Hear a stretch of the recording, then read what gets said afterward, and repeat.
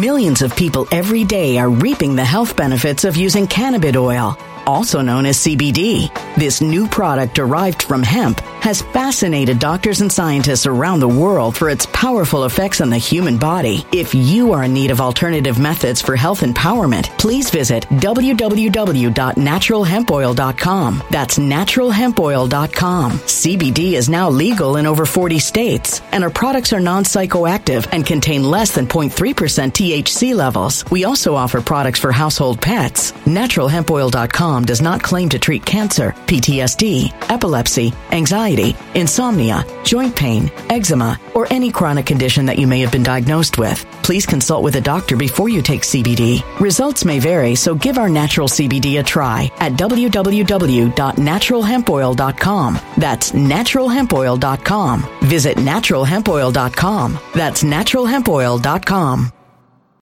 When it comes to stubborn belly fat, we're all searching for a miracle pill. Generally, you have to use multiple products that target belly fat differently to manage excess weight around the stomach. Some products may focus on abdominal exercises or dietary changes, while others might focus on boosting metabolism or controlling cravings. But believe it or not, I may have found a solution that removes the need for juggling through multiple weight management products. It's called Belly Trim, and it's more effective at targeting belly fat, enhancing metabolism, and promoting a toned midsection better than most weight management products I've seen typically found on store shelves. Tens of thousands of 5-star reviews back up the notion that Belly Trim is not only a breakthrough in a bottle, but that it also removes the need for us to use countless diet pills and fat-burning supplements. But there's more. If you place your order for Belly Trim now, you'll also receive 51% off, free VIP live health and fitness coaching for life, 2 free new ebooks titled Top 10 Foods That Burn Belly Fat and Top 10 Exercises to Reduce Belly Fat, a 60-day satisfaction guarantee, and last but not least, free shipping. Simply go to www.trimwithus.com. That's www.trimwithus.com to take advantage of this limited time deal before they sell out. Once again, that's www.trimwithus.com. Order now.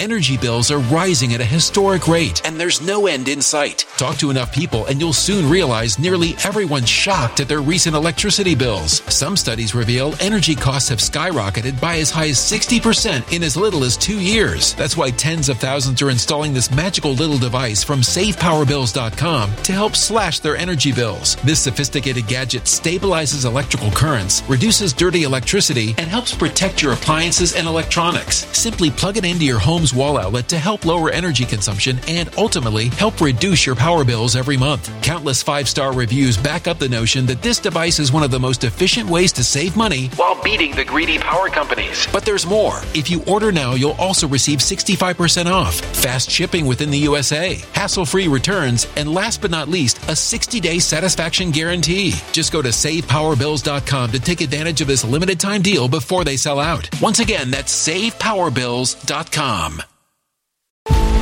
Violent crime across the U.S. has skyrocketed. Just recently, a politician was carjacked by 3 armed attackers outside his home in Washington, D.C. This comes several months after another politician was assaulted in the elevator of her building. Between mass shootings, kidnappings, burglaries, and carjackings, it's never been more vital to learn how to protect yourself. This is why tens of thousands are choosing the Fighter Flare flashlight. The Fighter Flare flashlight has awed people with a wonderful design and massive light output. On top of an ultra-bright 800-lumen light, it boasts powerful strobe lighting modes for self-defense, a glass-breaking hammer, a built-in power bank, solar-powered recharging, rope cutter, siren, and much more. Countless 5-star reviews back up the notion that this flashlight is the latest and greatest in the EDC market. But there's more. If you place your order for the Fighter Flare flashlight now, you'll also receive 66% off, free express shipping, and last but not least, a 100% lifetime guaranteed replacement. Simply go to www.fighterflare.com to take advantage of this limited time deal before they sell out. www.fighterflare.com. Order now.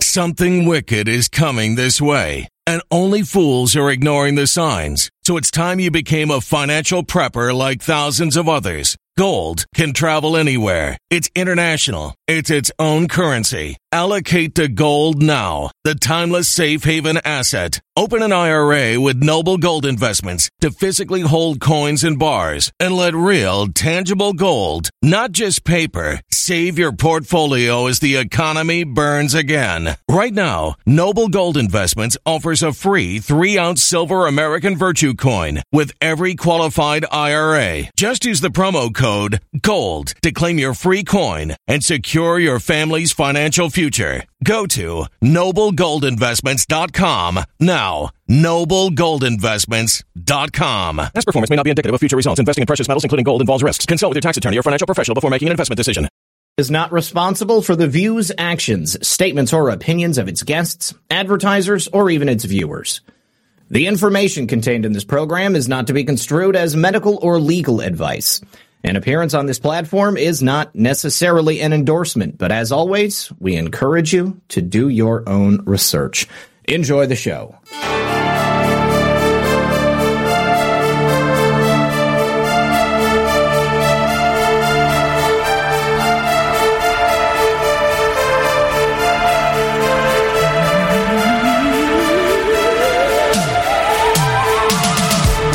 Good evening, everyone, and welcome back to another episode of Saturday Night Livestream.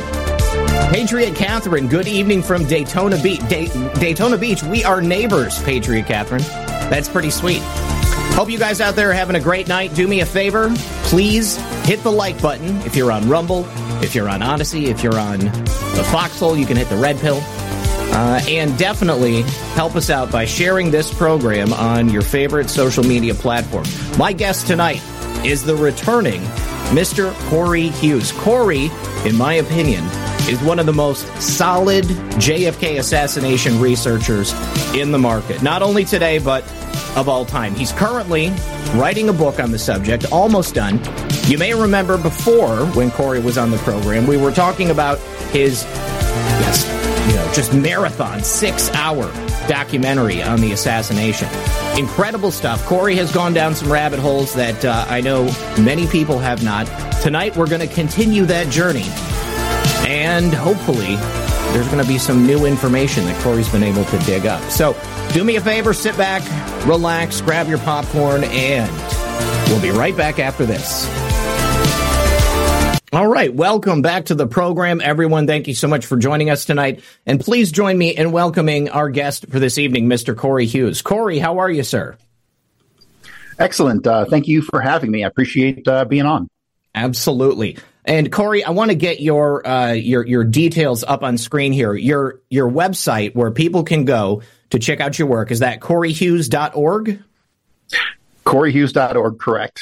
CoryHughes.org. I'm sorry, I meant to do this before we got on the air tonight, and I just realized that I hadn't done it. So, Cory, thank you very much for joining us once again. And let me ask you this: what has been going on since the last time we spoke? Did the appearance on the show produce any good results for you? Did you have a good response from your fans?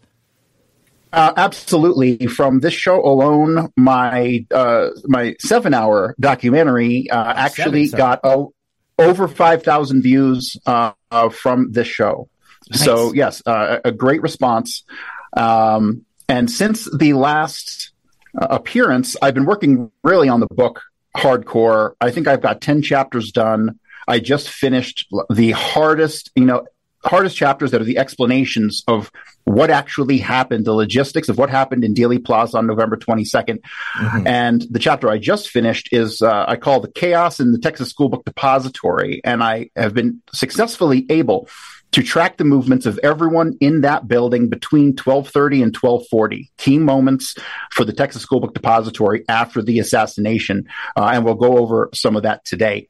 So the great thing about writing a book is you get to organize your thoughts, right? So I knew a whole lot of stuff about the assassination, but in actually being forced to organize them so that they are cohesive when you explain them to someone else has been a pretty difficult process because there's so much going on in Dealey Plaza, right? Within those first 10 minutes. So, but I'm excited because all that stuff is done, and the only chapters I have left are background biographical stuff, which I should be able to knock out in the next month, and I'm hoping for a full-on release in March. Currently, right now, people can pre-order the ebook, and when you pre-order the ebook, here's the best thing, and I kind of screwed up by making this so cheap. You get 600 you get 630 pages of my notes. You get more notes than are in the book. And so that is probably the best perk. You get 4 chapters that are currently written. You get access to my private JFK research chat. And when the book is released, there's a link for you to download the ebook, all for $25. And you can get that from buymeacoffee.com/JFK book. And we're going to go over some incredible stuff here today. Stuff that every time I present still doesn't sit well with me because of the potential implications, the larger scale implications of what we're going to cover today could really shake the whole world. And so we can go ahead and get started. I have a slideshow that I want to show you guys. Yeah. Let me see. I think I need to make you a co-host so that you can share your screen. And there you go. Now, just from what you said there, the fact that your findings could shake the foundations, that really piques my interest because, when I look at the assassination, I think, I guess maybe I just assume that when, the other people in the audience and other researchers look at it, the implication for me is that an intelligence agency assassinated the president of the own country that they serve. And that was done in concert with the intelligence agencies of other global nations. I'm thinking the CIA, I'm thinking Mossad, and I would not be surprised if there were other factors involved here too, perhaps the mafia, perhaps, local police. So I wonder how deep it could possibly go. Your list was really good so far because all of those things were true. Involved in the actual assassination itself were the lead car, which contained Cory and Decker and all the guys from Forest Sorrells, all the local Dallas law enforcement, the limousine itself, which had William Greer as the driver, completely involved and complicit in the assassination. And then you have the entirety of the people in the Secret Service car who were active participants. And not only were they active participants, they aided in the escape of the Grassy Knoll shooter. And so we're going to cover some of that stuff today. But for me, the stuff I want to start off with really is it's one of those subjects that's always hard to present. And I don't want people to take the information I present the wrong way, even though it's kind of hard. But I'm going to go ahead and I'm going to share screen. The first thing we're going to do is I want to take about 90 seconds, and I'm going to play for you the Robert Hughes film. And if I may just set this up as you're finding that on your computer, Cory, I titled the thumbnail for the show, follow the facts wherever they lead. And I think that anyone out there who considers themselves to be a truther or a researcher searching for objective truth understands that no matter how uncomfortable some of those facts might be, it's your duty as a researcher, as somebody who's seeking out that objective truth, to literally follow that breadcrumb trail to its inevitable conclusion. So we need to know where these people go. We need to know who was involved. We need to know exactly what happened that day, because certainly the official story that we've gotten is not anywhere close. Okay, so I'm going to have to back out of Zoom for just a second to reopen this file. I'll be back momentarily. Okay, all right. Well, in that case, we'll see you in a moment. And let me go over here to the chat, and let's see what's going on here. Vanguard Visionary says, world shaking. You mean that JFK didn't actually die that day? I'm pretty sure that JFK died that day, but I hope that was humor.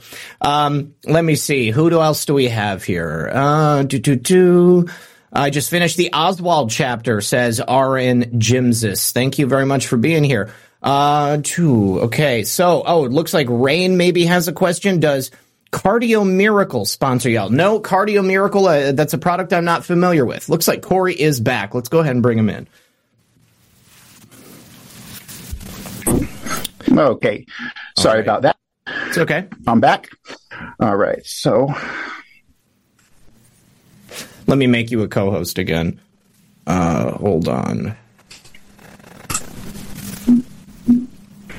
Actually, okay. Looks like I'm good to go. Okay. Yes, you're good to go. Okay. So, all right. So I'm going to have to change my view to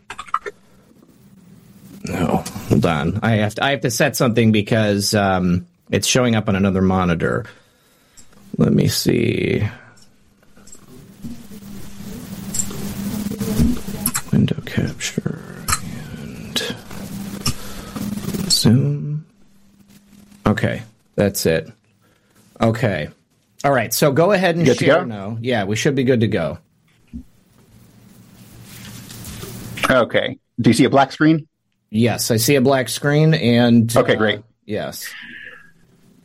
All right, so this first video, this is the first thing I'm going to play. It's the Robert Hughes film, and this will give context to everything else that we're going to talk about today. This is the most important video in all of the Assassination, better than Zapruder and all the others. There's no sound, but I'll try to tell you what's happening as we go through it.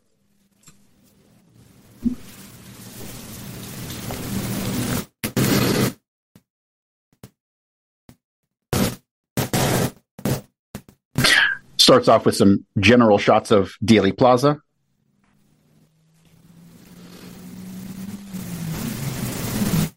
You see the motorcade coming in.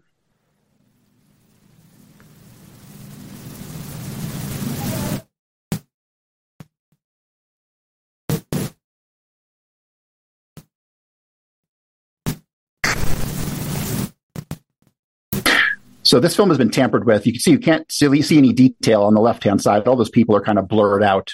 Mm-hmm. That's definitely tampering. So Kennedy's been shot. People are starting to move towards the grassy knoll. They're running across the lawn.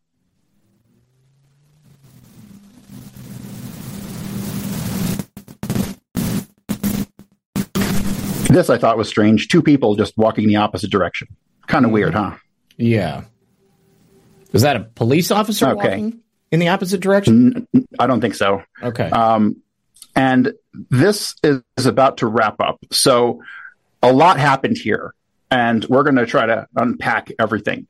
And so when you go and you look for still images from the Robert Hughes film, this is what you find. You find all of these people on the left-hand side. They're all blurred out, darkened. You can even see some like specific smudges over people's faces.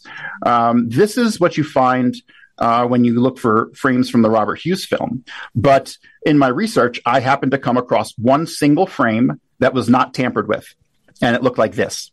Mm-hmm. And in my opinion, this is the most important still image in all of the Kennedy assassination. First off, on the left-hand side, that's J.D. Tippit. So J.D. Tippit was not a shooter, but he was most certainly in Dealey Plaza that day. He was definitely involved in the assassination, and we're not going to get to J.D. Tippit today, but all the information on J.D. Tippit and his assassination will be in my book. He was shot by two men, David Ferry and Kerry Thornley, not Oswald. So when you go through this picture, you'll notice a couple really weird things. These people they're wearing outfits that are really kind of out of the ordinary, so to speak. And if you scan all the way down to the right side, you'll see someone is standing there and they're wearing a parrot costume. Can you see the parrot right over here? Can you make the image full screen on your desktop? Oh, let me see. I think that's the best I can do. Okay, well, it's a little bit larger, but if you can zoom in at all, that would be helpful. So this is someone in a parrot costume here, and then you have a group of people who all seem to be wearing some really interesting and funky clothing. Let me zoom in. When you look at these images, and I know they're kind of blurry, but you can tell distinctly people's faces and people's clothing. And what you see here are a whole bunch of people wearing a whole bunch of weird stuff. So on the left, you have a person wearing a black robe. And then you have a person wearing these like white Greco-Roman style robes. And I concluded that's what it is because there's two other people in Dealey Plaza wearing the same thing. They look like big, puffy robes. And then as you continue to move down the line, you'll find this guy standing in the middle here.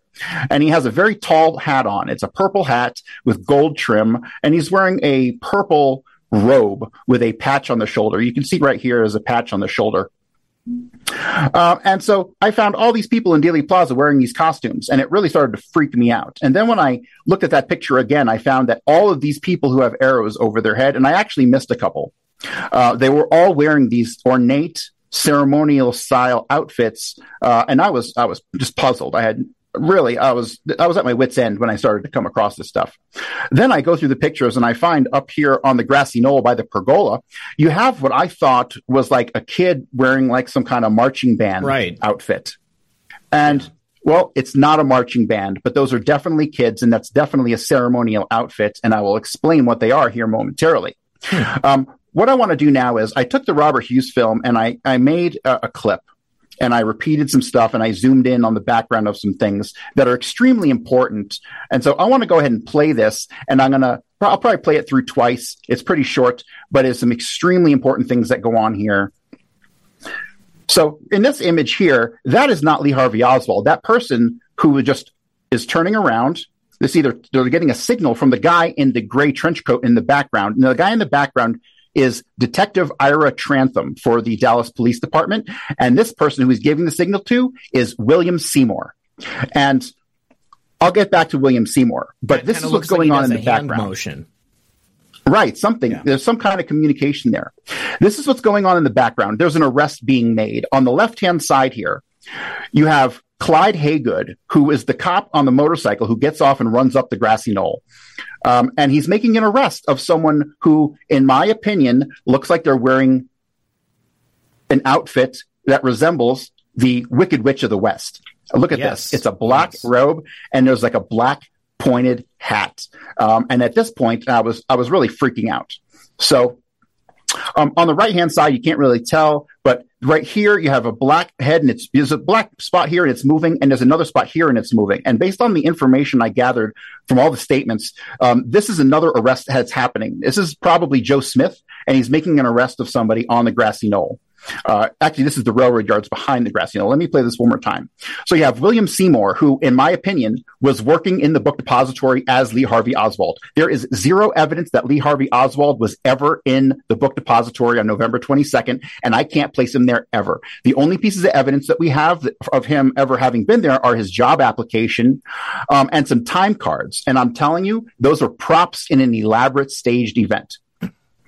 So here we are back to the Wicked Witch of the West. And notice these two guys in the middle with these big hats on. I'm not going to comment on those at the moment. But in the background, you have Clyde Haygood, and he's making this arrest of the Wicked Witch of the West.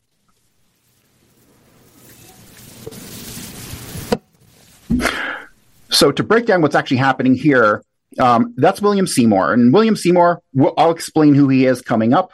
But in the background here, you had Clyde Haygood, and he's making an arrest of this person who's dressed in these elaborate ceremonial robes, because it's not a wicked witch, okay? There are no witches out there. This is a zoom in, but it's still a little bit fuzzy.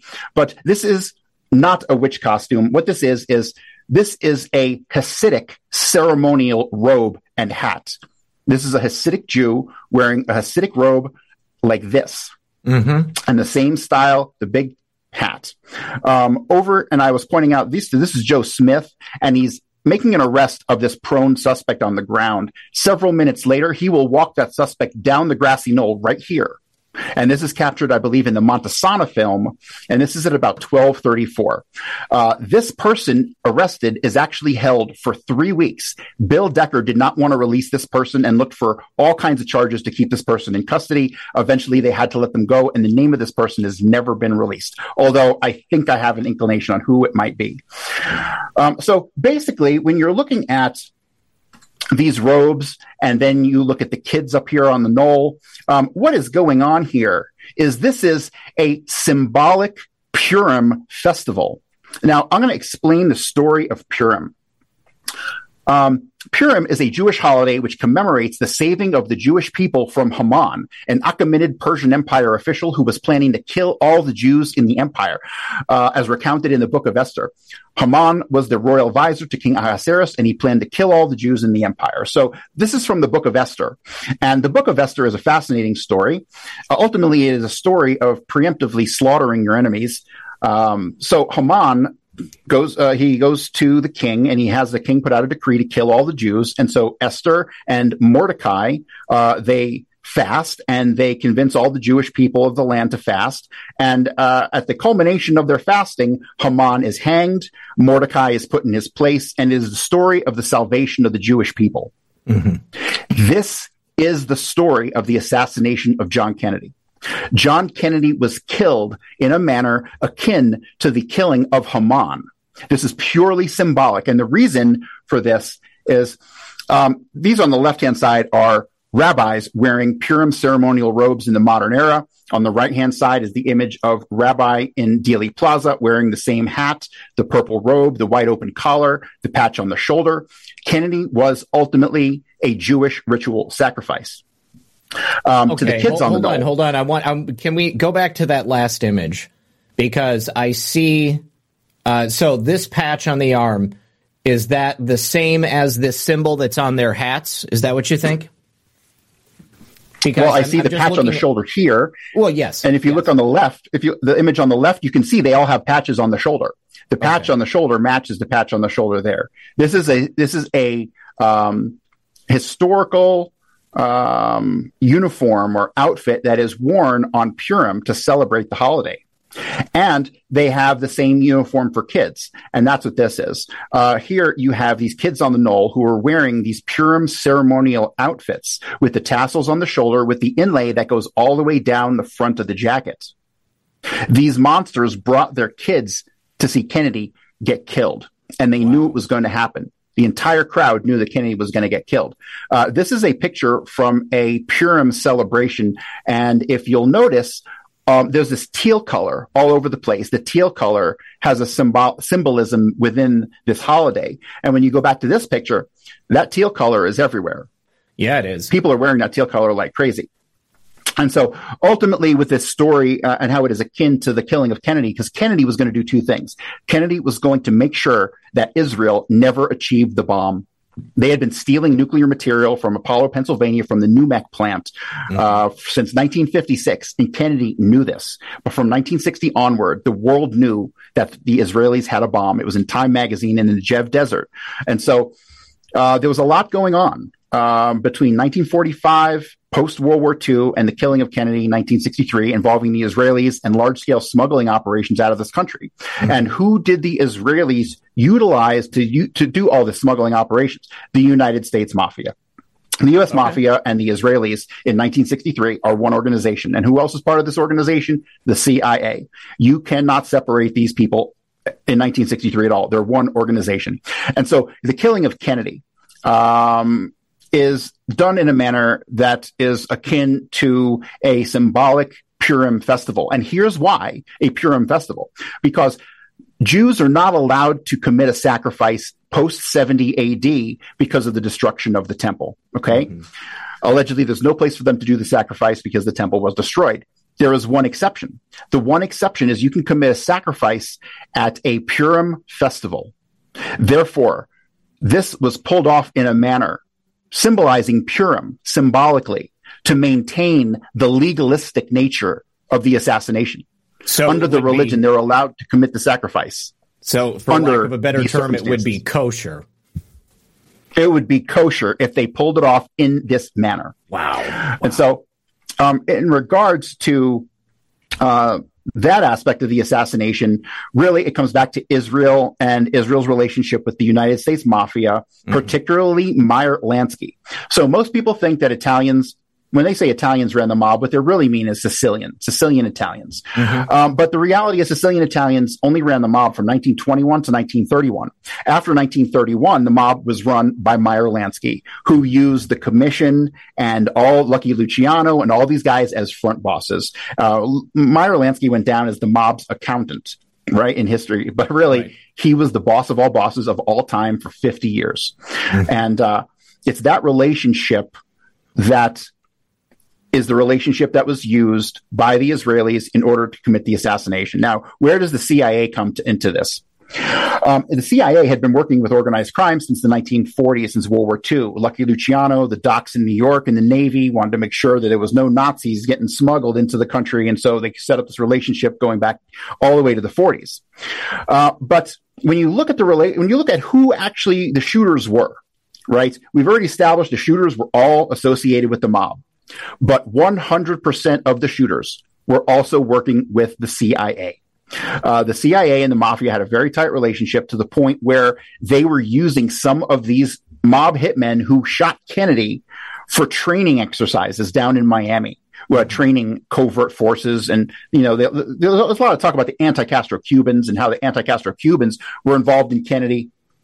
But that's really nonsense. So to touch on the anti-Castro Cubans really quickly, there were only two involved in the assassination. Emilio Santana, who was the shooter at the Daltex building, and a guy named Sergio Arcacha Smith, who was a former Cuban diplomat. He was a Cuban who ended up becoming an exile here in the United States. Those were the only two anti-Castro Cubans involved in the assassination, period. And they were acting on behalf of the mafia, not the anti-Castro Cubans. So whenever you hear people talk about the anti-Castro Cubans, it's really a smokescreen. The reason the Bay of Pigs failed, and the reason that there was never a Cuban uprising, there was never a overthrow of Castro, is because all of the money and arms for 20 years that was supposed to be getting diverted, that was supposed to go to the anti-Castro Cubans, was actually getting diverted to Israel through a company in Virginia called Interarmco, which was run by a guy named Samuel Cummings, who was a CIA agent. He was also the CIA agent who happened to import the Mannlicher Carcano that Oswald was set up with. So, yeah, it's a fascinating series of relationships that people really don't explore enough. But to understand the Kennedy assassination, I really put the study of it going back 100 years, going back to 1897, the birth of Zionism and Theodore Herzl, and then between 1897 and 1933. That's like one era. And by 1933, the Zionists, who were all attempting to get a state in Palestine, the state of Israel, they had been infiltrating governments around the world for 30 years at that point. America was compromised by 33. Henry Morgenthau, the Secretary of the Treasury, he was a diehard Zionist. They had people on the Supreme Court. Our country was lost long before World War II. And these are the people who were really behind the assassination. And it really gets fascinating when you start to get into NUMEC in particular and the smuggling of uranium out of the United States for use at the Dimona nuclear reactor, because the CIA was in on this. Mm-hmm. The CIA knew it was happening. They were helping the Israelis because the CIA doesn't work for America. They work for international interests. And those international interests all seem to merge in the state of Israel.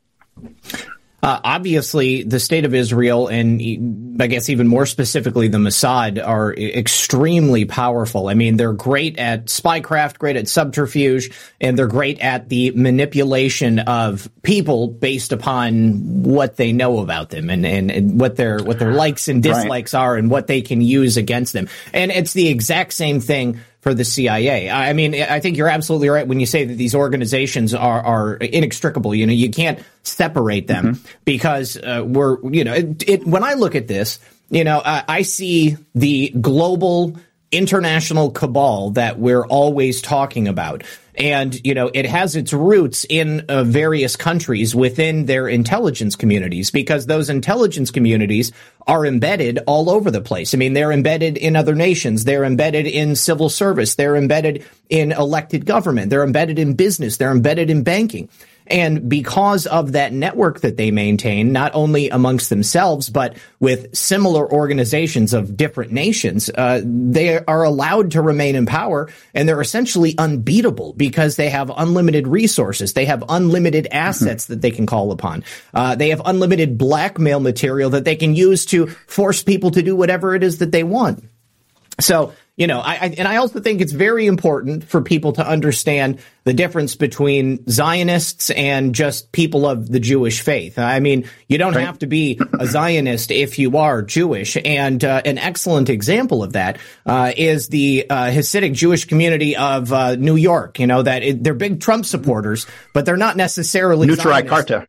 Yes, they're totally anti-Zionism, and they don't like what the current Israeli government is doing and has been doing for decades. Right. When you go back and you study Theodor Herzl, who was the founder of political Zionism, you'll come to realize very quickly that, number one, he was an atheist. He was an ethnic Jewish supremacist. He felt that that the Jewish community were ethnically superior to everyone, but he looked at the orthodoxy, the people who were believers in the religious aspect of it. He looked at them as peasants, and he saw them as basically cannon fodder for the Zionist movement to utilize as tools to get a state.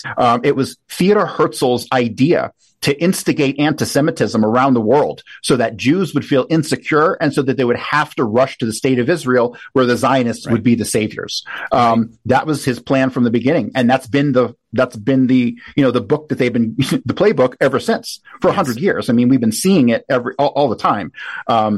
And so, the entire notion of anti-Semitism is really a creation of Theodor Herzl as a tool to manipulate people into having the Jews create state of Israel. And it never stopped. So if you ask people today what Zionism is, they'll say it's the Jewish right of self-determination, which in and of itself, that sentence means nothing. That sentence means absolutely zip. Those words have no meaning. But the reality is that Zionism is a movement of Jewish supremacy, and it is not seeming to let up. And if you look at what's going on in Israel and the protests in Israel against the Zionist government, what's going on right now and how they're escalating their movements against the Palestinians. It's disgusting. It's absolutely horrific, but nothing will ever occur there because the UN and NATO and all these organizations were founded by the Zionists, right? So they're never going to go after them, right? The criminal court, all these organizations, hell, even the Catholic Church, the Vatican, have all been infiltrated by Zionists. So it's true. There'll never be any justice there. That same playbook is on display right now here in America in the way that they are kind of pushing this idea of black supremacy or people of color supremacy, anything over and above, a person who is of Caucasian descent, whatever nation they hail from. And you also see that same atheistic attitude and using people based upon issues within like the Democrat Party. And I mean, all of these powerful people in the United States, they might say that they're Christian, they might say that they're Jewish, but I think at the end of the day, they don't believe in anything. The only thing that they believe in is their own power and their own ascendancy over the plebs, over the peasants of these nations who they know actually have deeply held beliefs and deeply held faith. And they use that against them. They will turn brother against brother based upon some wedge issue that they can divide you with. And then, racism, anti-Semitism, all of the isms, misogyny, they will pick one and they'll use it for their own benefit. But they don't really care about the people that they're, trying to stand up for. Yeah, it's really sad. We live in a world where truth is a hard commodity to come by. And I got to be honest, like just seeing how crazy things are going. My favorite politician today is Santos, the guy who wouldn't know the truth if he tripped over it, because to me, it is hilarious how he is just, to me, it's a perfect example of how politics is completely full of shit to the point where we have somebody who's like faking their name and lying about being a drag queen and all this stuff. And to me, it just highlights the hypocrisy of Washington as a whole. Yeah. So. Yeah, this George Santos stuff, I've only talked about it a little bit because I don't really know who this guy is.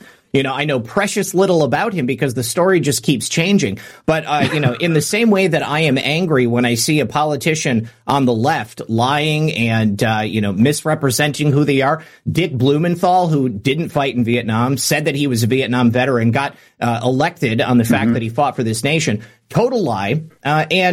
People, he came out with it, but he still remains in office. George Santos, as soon as he gets elected, turns out he's got a bunch of aliases. Everything about him just screams that he is a con man. And I think that we should have a level of self-respect that's higher than that. Just because this guy has an R next to his name, I don't think that means that we should have them in office. We need leadership. We need people who are truly interested in representing the best interests of the people. We don't need people who are just going to lie and say whatever they need to so that they can eke across the finish line and then fix it all out in the wash. I can't believe that the stuff about him didn't come out before the election. Like, where was the I know every day that tells me that there was somebody who was actively suppressing the stuff. So, and that brings up a whole bunch of other questions too. So, our politics in the modern era is a total joke. TZ Burton says, I like that Santos guy too. It's funny. It is. It's a very comical situation. It's like, I'm blown away that in this modern internet age where everything is recorded, your entire life can be found online. Like, how could you think you could get away with, like, lying about your educational background or where you worked, or, like, the fact that you used to go by 4 different names? I mean, somebody is going to know you, especially when you're running for Congress. Somebody's going to come forward and say, hold on a second, that's Dick Andrews. I know that guy. It's crazy. Yeah, it's funny. But, okay, I'm going to go back to screen share, and I want to talk about... I'm going to talk about these 3 guys. Okay. So these 3 guys are, in my opinion, 3 of the most important people in the assassination. This is Lawrence Howard on the left, William Seymour in the middle, and Loren Hall on the right. Howard and Hall were the shooters on the 6th floor of the Texas School Book Depository. And William Seymour, I'll give you the background on William Seymour, and all of these guys really they're ex-military, and in about 1959, 1960, they get involved with a guy named Jerry Hemming down in Miami. Jerry Hemming runs the training camp at No Name Key, and he was running the Lake Pontchartrain training camp just outside of New Orleans that got raided by the FBI. So these guys are most certainly die-hard mercenaries. They're working with the Central Intelligence Agency. This is a great picture. Cory, before you continue, I just want to address a chat from RSS Commentary. RSS Commentary likes to go hard on and challenge the guests. He says the fact this guy doesn't know that KGB-funded Palestinian terrorists started the jihad to weaken the West with endless wars is highly sus. If Pacipa was wrong, this guy needs to address the claims. I don't think you're saying that the Palestinians are blameless or innocent in anything that's occurred throughout history, or I mean, and we didn't even get to the origins of Hamas or Palestine. So maybe that's something we can talk about a little bit later on down the line. But I just wanted to make sure that I got it out there. You guys keep in mind that as we touch on a number of different subjects, Cory already has a presentation that he's put together, and so if you have questions or, you specifically want to challenge anything that he said, please, by all means, call in the second half of the show. But I want to allow Cory to get his piece out here because he's, kind of painted a picture. Okay. So, all right. So I don't know how to respond to that question, but I'm just going to move on. Okay. So these guys, Howard, Hall, and Seymour, are crucial in the setup of Oswald. So to show really how important these guys were, on the right-hand side, that's William Seymour. The guy holding the jacket over his face, that's the one and only Frank Sturgis. And so is he trying to disguise himself? Is he doing that on purpose, or is this a joke? This is Operation 40. Operation 40 is an assassination squad. There should not be a picture of them. And I think the only person who realizes it at the time is Frank Sturgis. So he was a badass. If you know who Frank Sturgis was, eventually busted with Watergate, which is directly connected to Kennedy. Watergate was 100% about Kennedy. So, but on the left side, you have Porter Goss, the second guy back. That's Porter Goss, who was the congressman. Yes. Also, he was in charge of Iran-Contra hearings, right? So the fix was in for that also. But as far as these 3 guys go, their job was to set up Oswald, and they did it all over the place, everywhere from Miami to New Orleans to Dallas. Now, William Seymour in this picture doesn't really look a whole lot like Oswald, but by 1963, he's cleaned up, his hairline has receded, and we saw in the previous picture with the yellow jacket, he's close enough to Oswald to where everyone is mistaking him for Oswald everywhere he goes. Yes. One of the more important incidents where he's mistaken for Oswald is at the Carousel Club. Now, a lot of people like to say that Oswald was seen at the Carousel Club and that he knew Jack Ruby. I believe that's completely false. I don't believe they ever knew each other. But when you go through the statements of a witness at the Carousel Club, they describe 3 men, one of which he describes as Oswald. And the other men, I'll give the descriptions. He describes a white male, 30 to 32 years old, 200 pounds, 5'10", stocky build, long black hair, dark complexion, oval face, Mexican or Spanish appearance, numerous bumps on face. Okay. Let's go back to Lawrence Howard. He's got moles all over his face. It is clearly Lawrence Howard who they're talking about here at the Carousel Club. The other 2 descriptions, clearly Loren Hall and Lee Harvey Oswald. So many people like to use this incident here as proof that Ruby knew Oswald. I think that's just myth. The implications here are great because it shows that William Seymour was in the Carousel Club and that he was connected to Jack Ruby. One of the more important things that happens in Dealey Plaza is that Oswald allegedly at 12:40 escapes from Dealey Plaza in a green Nash Rambler. It was not Lee Harvey Oswald. It was William Seymour. And this is the Nash Rambler that was owned by Lawrence Howard at the time in 1963. Now, it's important to realize this was an extremely vast setup. And there was another person impersonating Lee Harvey Oswald, and that was Kerry Thornley. So everyone should be familiar with who knows the Kennedy, JFK movie, or just knows Kennedy lore in general. A guy named Perry Russo goes to a party in September of 63. While at that party, he says that Lee Harvey Oswald is there and that Clay Shaw is there, and they all discuss killing the president. Most people try to discredit the fact that he was ever at this party or that Oswald was at this party, but I can tell you with certainty it did occur, and his statements about it are true and correct. But the person that he identified as Lee Harvey Oswald was actually Kerry Thornley. Kerry Thornley was impersonating Oswald all over New Orleans. There are at least 100 incidents documented of Lee Harvey Oswald interacting with somebody, regardless of how superfluous of an incident it is. But I have basically gone through all of them, debunked them all, and I've separated them into two categories. One is Oswald being impersonated by Kerry Thornley. The other is Oswald being impersonated by William Seymour. And then both of these guys will be in Dallas and take part in the events on November 22nd. William Seymour in Dealey Plaza and Kerry Thornley in Oak Cliff, because Kerry Thornley and David Ferry are the ones responsible for the assassination of J.D. Tippit. I don't get into the Texas schoolbook. I don't get into the Texas theater too much in this presentation here, but Kerry Thornley will be arrested out of the balcony of the Texas theater after Oswald is arrested out of the ground floor and pulled out the front. Kerry Thornley is arrested and pulled out the back. And we have witness statements and documents. Why was and Kerry all that Thornley stuff backing that up? Why was he arrested? So that's an interesting question. Why he was actually physically arrested, I don't know. How it went was Kerry Thornley is involved with the shooting of J.D. Tippit. He flees to a secondhand junk shop before fleeing to the Abundant Life Temple, which is like a church, and then he ends up running into the Texas Theater at 1:36 p.m., where he doesn't buy a ticket. See, the problem is Oswald is already in the theater at 1:07 p.m. Okay, at the same time Tippit's getting shot, Oswald is walking in the front door of the theater.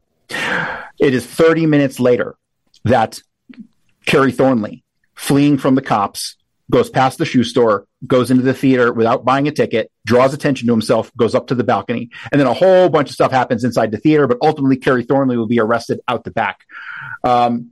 So another incident involving William Seymour that most people try to say is Lee Harvey Oswald is an incident involving a woman named Sylvia Odio.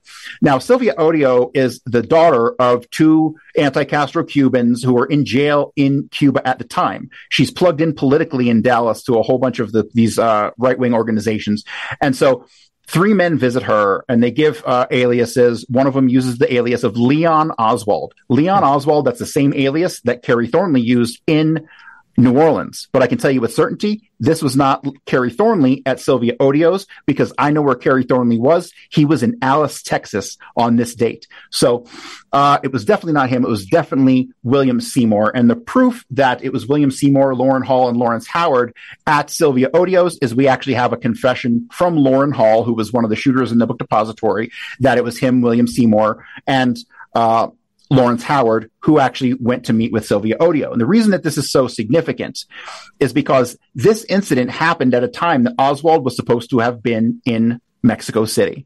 Mm-hmm. But Oswald wasn't in Mexico City. Oswald was still in New Orleans. So what I'm doing here is I'm just trying to lay out a couple incidents showing how that there were people identified as Oswald who most certainly were not Oswald. And then when you say, if it wasn't Oswald, who was it? And that's been the bulk of my work over the past 12 months, is identifying which person was impersonating Oswald in which place. And so ultimately, the incident at Sylvia Odio's was Lauren Hall, Lawrence Howard, and William Seymour.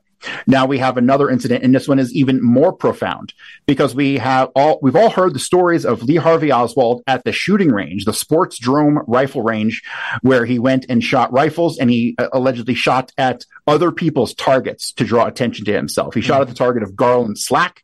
Garland Slack gives some amazing statements. He refuses to identify the Carcana rifle.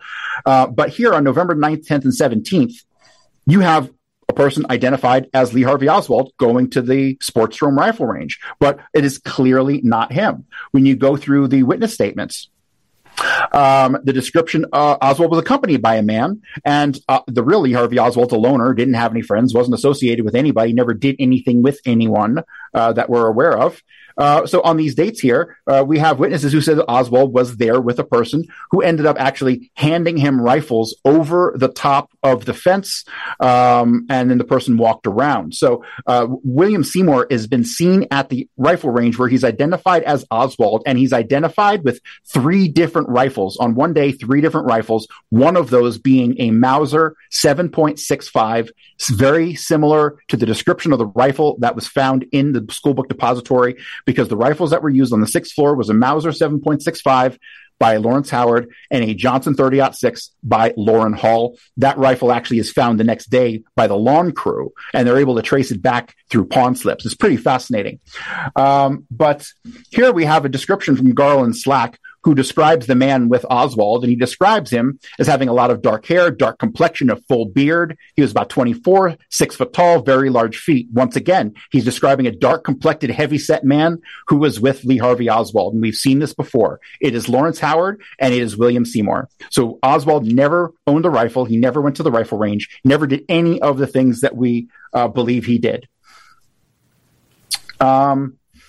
I have a whole bunch of more incidents involving Oswald, or alleged Oswalds, but I'm going to go ahead and skip that because I want to cover really quickly the actual gunmen, who the gunmen were in Dealey Plaza, and I believe I have them all. I have not found any documentation that would indicate that I have missed any. So behind the pergola, which is that. Before you get into them, one of another great piece of research into the assassination of John F. Kennedy is from, I think it's from 9/11 to JFK, Everything is a Rich Man's Trick.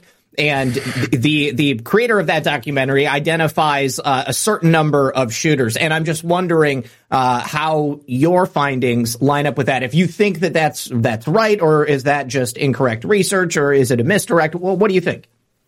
It is a complete misdirect. That film is CIA propaganda. It identifies a shooter from the storm drain, which is beyond ridiculous.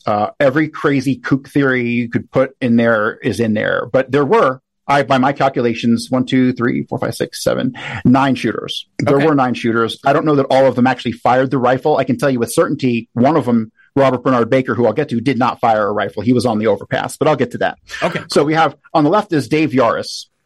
Dave Yaris, longtime Chicago hitman, based out of Miami, working for the Chicago outfit. He was the organizer of the assassination of Mayor Anton Cermak in Miami in 1933.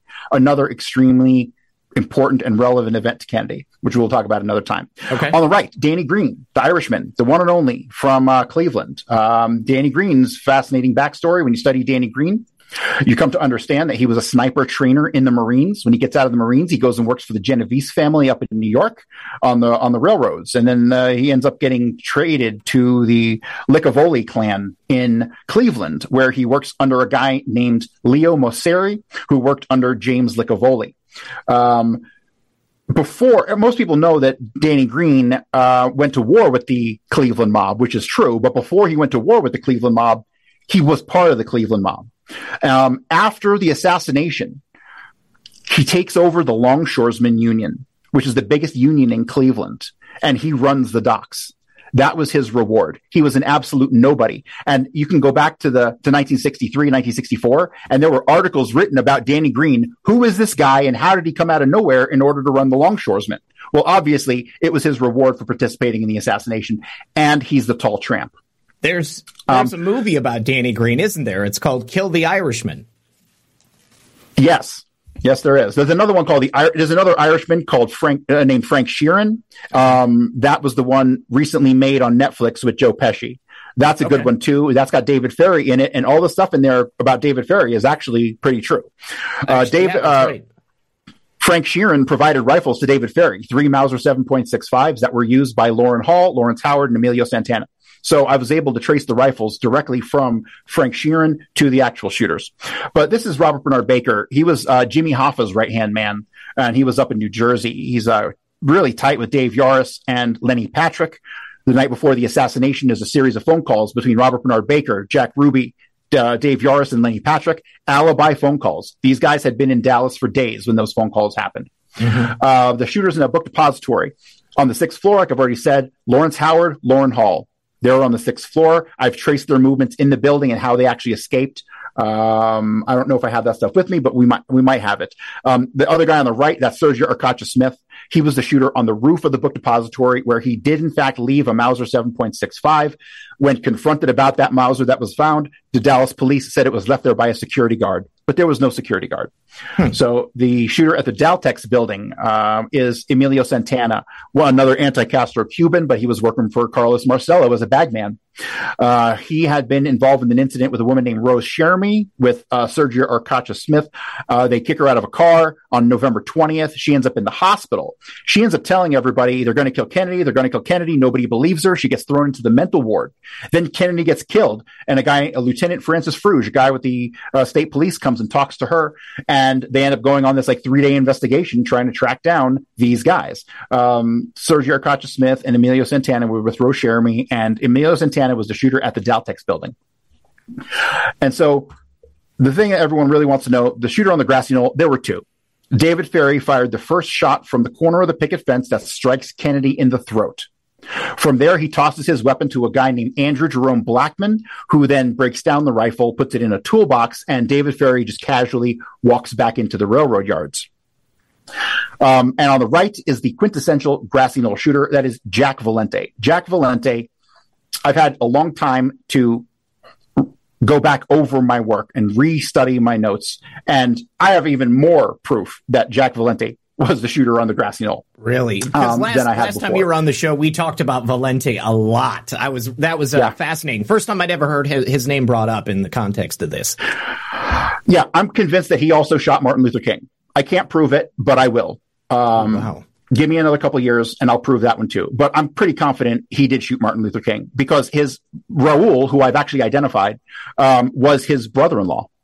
So, and these guys use lifelong partners when they do their hits. So, I was the real just talking Raul about who set this up the other night because it was the Martin Luther King assassination anniversary. Yeah. So the real Raul, his name is Vincent Caltagarone Jr., and he is not only the former brother-in-law of Jack Valente up until 1961, he was also the first cousin of a woman named Mary Boots Roberts, who ran the Winterland ice skating rink where David Ferry allegedly went ice skating the weekend of the assassination. That's a whole long story. Okay. But for me, what really cracked the whole assassination was the Winterland and the connection to Jack Valente. So David Ferry fires this shot from the corner of the picket fence, and the shot hits Kennedy in the throat. He's observed by a man named Ed Hoffman. Now, this picture down on the right, that's Ed Hoffman in the middle. That's him working on the set of the JFK film in 1991. The man who he described looks exactly like the man on the left, okay? And I determined that that was David Ferry, and I'll show you exactly how I determined that. But first, I'll show you exactly what he does. Ed Hoffman sees David Ferry from over here, from across the Stemmons Freeway. David Ferry then from there walks, after shooting the president, he throws the rifle to Andrew Jerome Blackman. He then walks from here to the corner of the pergola, where he is photographed right there, standing on the pergola. Now, there's another photograph from this general area, and there's some tampering. And you can tell that there's been some tampering because the area on the pergola, obviously where David Ferry was standing, now has a black patch over it. Right? Yes, so this picture's great. Yeah, they just put a black patch over it to cover up the fact that David Ferry was standing there. Okay, so yeah, definitely David Ferry. Definitely they're trying to cover it up. Here's another picture of him back in the railroad yards. And the picture that really did it for me, besides understanding the series of events involving the witnesses and how he moved around, I'm not just going off of photos to come to my conclusions. The photos I find usually after the fact, and I'm like, damn, there he was the whole time. Mm-hmm. But then there's this photo of David Ferry on the left wearing the same hat in Dealey Plaza on the right. He's probably wearing the same suit, but that's a confirmed picture of David Ferry, and it's the same hat on the right-hand side. Okay, so that's the first shots. The next series of shots, nobody really knows, or you'll never be able to determine, but there were at least 9 or 10 shots happening. Had to have been. There were so many shells collected and so many casings and actual bullets retrieved from the limousine, way more than the 3 that they tell us.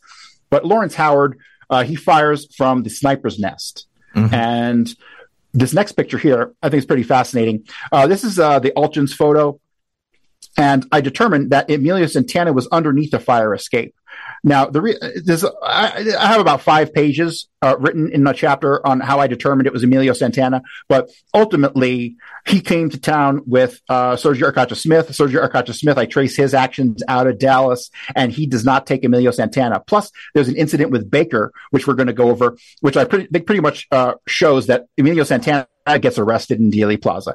But what I did was I took this photograph and I blew it up and I ran it through some filters, and out of the darkness came just this vague whiteness of hands and a face. So I believe the shooter was right there underneath the fire escape.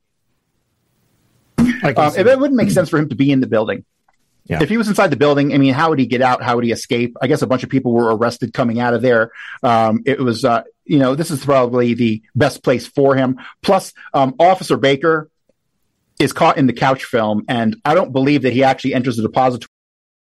Millions of people every day are reaping the health benefits of using cannabis oil, also known as CBD. This new product derived from hemp has fascinated doctors and scientists around the world for its powerful effects on the human body. If you are in need of alternative methods for health empowerment, please visit www.naturalhempoil.com. That's www.naturalhempoil.com. CBD is now legal in over 40 states, and our products are non-psychoactive and contain less than 0.3% THC levels. We also offer products for household pets. NaturalHempOil.com does not claim to treat cancer, PTSD, epilepsy, anxiety, insomnia, joint pain, eczema, or any chronic condition that you may have been diagnosed with. Please consult with a doctor before you take CBD. Results may vary, so give our natural CBD a try at www.naturalhempoil.com. That's www.naturalhempoil.com.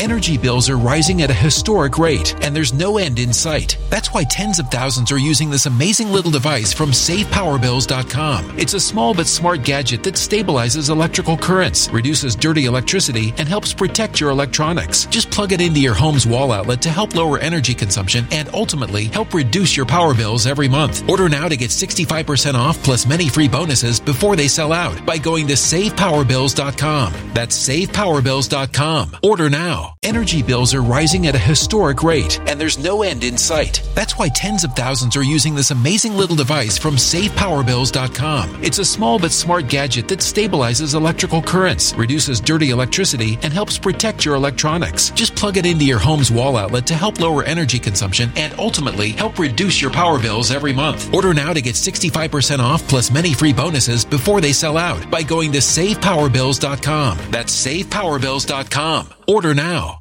Violent crime across the U.S. has skyrocketed. Between mass shootings, homicides, kidnappings, burglaries, and carjackings, it's never been more vital to learn how to protect yourself. This is why tens of thousands are choosing the Fighter Flare flashlight. The Fighter Flare flashlight includes an ultra-bright 800-lumen light, powerful strobe lighting modes for self-defense, a glass-breaking hammer, a built-in power bank, solar-powered recharging, rope and wire cutter, siren, high and low LED lighting mode, and much more. Simply place your order now to get 66% off along with many other free bonuses before they sell out by going to www.fighterflare.com. Order now at www.fighterflare.com.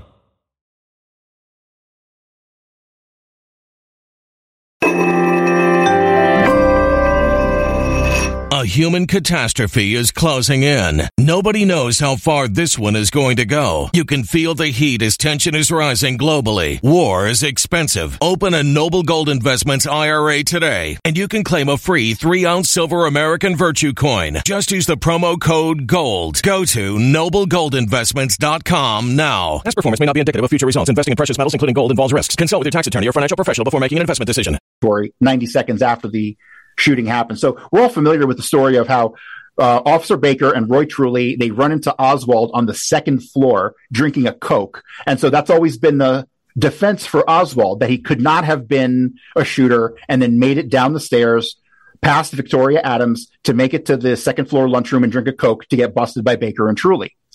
That story never happened. It's a myth. It never happened whatsoever, and we'll get to what really did happen. But back to the Daltex building. This is pretty fascinating, and it tells you a little bit about what was going on in the Daltex. This is from the Jim Garrison files. Did you know that until 1962 or early 63, the Texas School Book Depository occupied the first floor of the Daltex building? The building they now occupy was known as the old John M. Sexton building. I have almost completed a list of all the occupants of the Daltex building. Many of them are still here. However, the mass exodus after November 63 seems to have been to 1801 North Lamar. The Daltex building seems to have been and be a sort of Jewish family affair. At least they were mixed up in each other's businesses, etc. They are mixed up in all kinds of things which don't show up in the records, uranium, etc. Haven't been able to find oil yet, but I'm still looking. Hey, so tell me one more time. Tell me one more time before you continue. Who wrote this and in what context? This is from the Jim Garrison files, and this was written up by one of his researchers who went to Dallas to pull information on the Daltex building itself. The Daltex building was owned by a couple guys. It was owned by Morris Jaffe, who was a Mexican Jew who was best friends with Lyndon Johnson. It was partially owned by Sam Bloom. Sam Bloom was a longtime Dallas businessman who was connected to the Bronfmans and the World Zionist Congress and all this stuff. Okay. He is actually the man who met with the heads of the individual alphabet agencies in regards to the assassination. I have documents of showing that he met with Forrest Sorrells, J. Walton Moore of the FBI. He met with all the three-letter agencies. And so I've concluded that Sam Bloom was like the focal point of coordination in Dallas between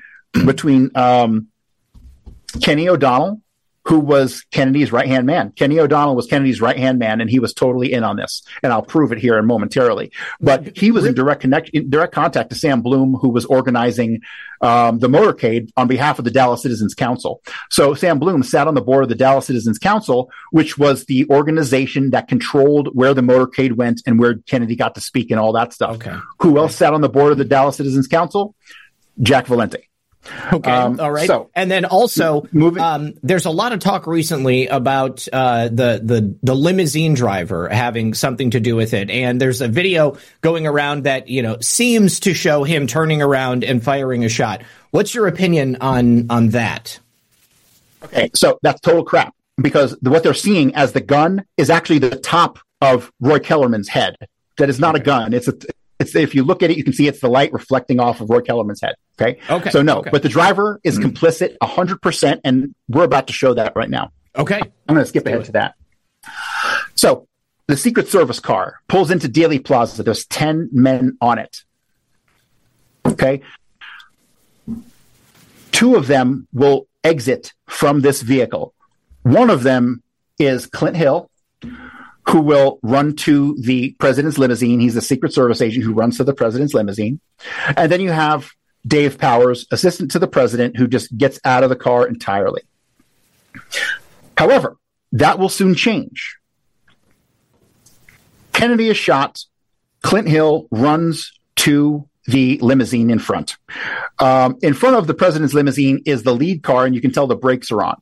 Mm-hmm. So the lead car...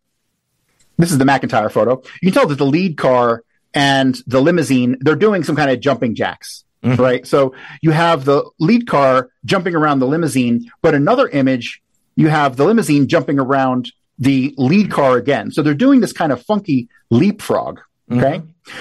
When you look at who was supposed to be on the side of the Secret Service car as it pulls into Dealey Plaza, it's 2 guys, John D. Jack Reedy and Paul E. Landis. These are the Secret Service guys who were on the side of the Secret Service car while the president's limo was in front of them.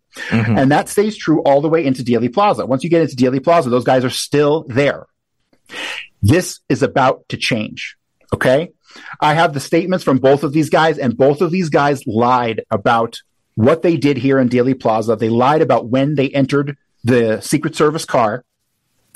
And then ultimately, what you have here is after the president's limo makes it through Dealey Plaza, the Secret Service car is back to having 10 men on it because they picked up 2 passengers.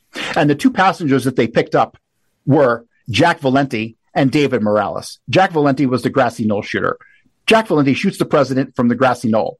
He goes over the top of the railroad tracks, the triple underpass.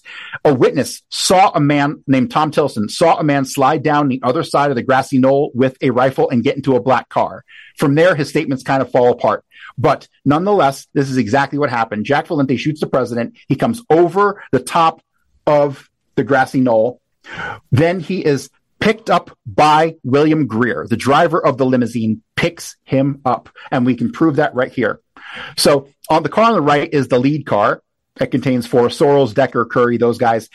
And then you have the president's limousine, and behind the president's limousine, you have the Secret Service car. Now, there were two men on the side of the Secret Service car. Now there's only one. Mm-hmm. And this guy's got a flat top. Okay? None of the guys who were on the Secret Service car had a flat top. Basically, what happens is, and I have to assume this is some sort of weird occultic ritual, because there's no other rational explanation on why you would ever do something like this.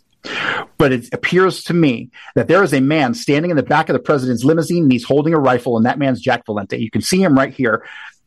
It's clearly not somebody on the side of the Secret Service car, because they are holding something that is in front of the upper rim of the Secret Service car. Okay? So you have Jack Valente, who gets picked up by William Greer.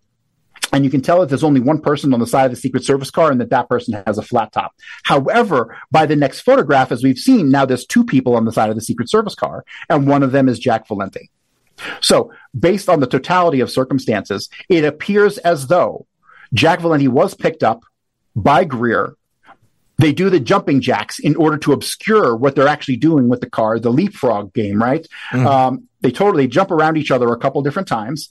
And then next thing you know, you have two people on the side of the car, one being Jack Valente, the other being David Morales, the one and only David Morales, who is basically a myth in CIA legends. So, yeah. And when you count the number of people on the car now you're up to 10 when there should have been only 8.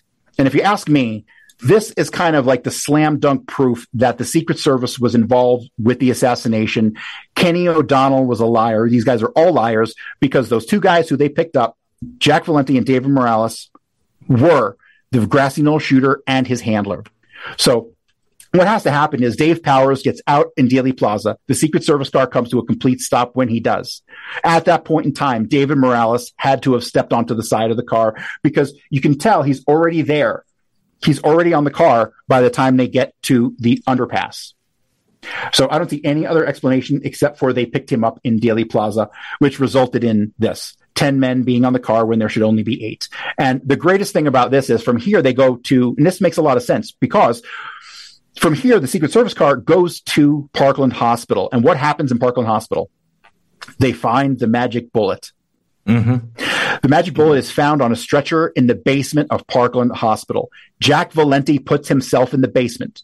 He says he found himself in the basement of Parkland Hospital when he's grabbed by Cliff Carter, an assistant to Johnson, and then he's taken to Johnson, and then he leaves on Air Force One.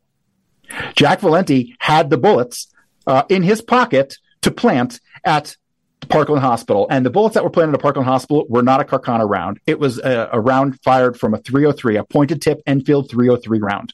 And we know this because of the statements made by Daryl Tomlinson and O.P. Wright, who were the two employees of Parkland Hospital who found the magic bullet. When you go through the chain of custody on the magic bullet, what you really come to understand is that it made its way from those two guys at Parkland to the Secret Service to the FBI, and then the FBI swapped the bullet out for what we now know as the magic bullet, which is a 6.5 millimeter Carcano round. Mm-hmm. But the initial bullet that was found by O.P. Wright and Daryl Tomlinson, both of them provided statements indicating it was a pointed tip round similar to a 303. So we're going to have to open the phones here in just a moment, Cory. I want to make sure that you complete your thought process before we do. But before you finish up, can you just refresh everybody's memory on who Jack Valente was in the context of the situation? Because I know that eventually he became wasn't he the head of the academy or something like that, or he was someone in Hollywood? Jack Valente is a perfect example of somebody who was groomed from the time they were a child. By the time he was 15, he was working for Humble Oil, and he was working for Prescott Bush and George Bush. He was a lifelong friend of George de Mohrenschildt, who was Oswald's handler in Dallas. Yes. At the time of the assassination, allegedly he's some bomber pilot, and he flew 50 bombing missions. But I've pretty much narrowed down his military career to him only having been in Europe for 4 months. The entire war, he was in America for most of it. So I think his bombing record is totally fake. He was obviously a trained assassin. There was some indication he was working with Jean-Pierre Lafitte, who was the real QJ Win during World War II with the Nazis. on behalf of Alan Dulles. So there's very vague information on that, but he is not who people think he is. He ends up getting a job in the White House on November 22nd, 1963, because he and Lyndon Johnson are thick as thieves. On top of that, they've been having a sexual relationship because, I don't even want to get into it, but who knows? Those guys are just... That's a whole other part of thing. it. I mean, quite often they tend to be just very loose with who they're having sex with. I mean, I don't know that anybody in this kind of dark web of this global cabal really identify as any one thing or another. It's like if you're a spy and you've been trained as an assassin, then I'm pretty certain that they train you to be sexually available to whoever is in front of you at that moment, because that sexuality is a tool that's going to be used in the same way that a gun is a tool that's going to be used, or that your cover is a tool that's going to be used. All across the board, you basically have to be as malleable as you possibly can be. And I just want to make the connection here too, with the ascendancy of Jack Valenti. That's another hallmark of people that are involved in a deep cover operation like this. They play ball, they do something really horrible, and as a result, they can be controlled, but they're also rewarded with incredible riches and fame, and they're sent into these positions kind of in the same way that Danny Green was.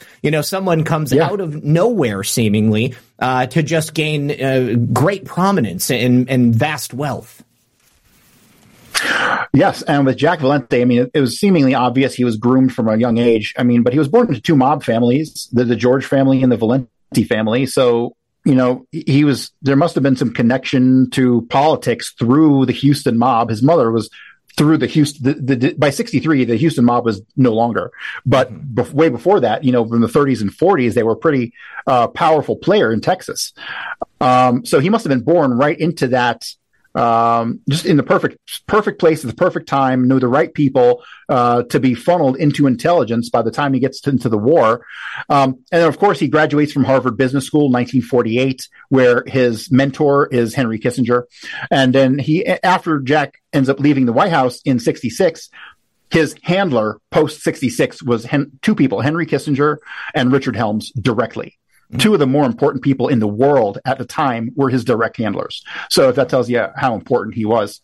There's a lot more on Valenti that I don't know. There's a lot of blanks that I need to fill in, but I can tell you with certainty there is a ton of stuff out there on him under his aliases that I have not been able to locate yet. But I think I have an inkling on what some of his aliases were. I just haven't had the time to him because he is going to be another book down the line. Okay. All right. Excellent. All right. Is that okay to open up the phones now? Go for it. And we can continue on with the conversation. All right, you guys, I've put the meeting ID and the call number up on the screen. I've dropped the Zoom link into all of the chats. If you have questions about Cory's research, or you have any questions about research that you've done in the past, I would love to have you call in and we can discuss it. I saw something actually really interesting over here on the Getter chat. Hughes41 says, my great uncle was in the second Secret Service car. So I guess that would mean that Hughes' uncle was or great uncle rather, was in the Secret Service himself. Do you think there's anybody here, Cory, that might have been blameless? I mean, it sure seems like everybody who was supposed to be protecting Kennedy, and certainly all of these people that were in the government, I mean, they were, somehow tipped off or had some part to play in the assassination itself.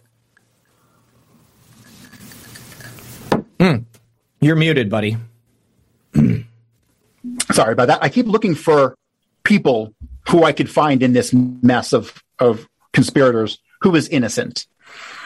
And it's hard. It's really hard. It's like, how could you not know this? How could you not have, there's so many things there are so many red flags that should have been picked up on that were intentionally not picked up on, it seems.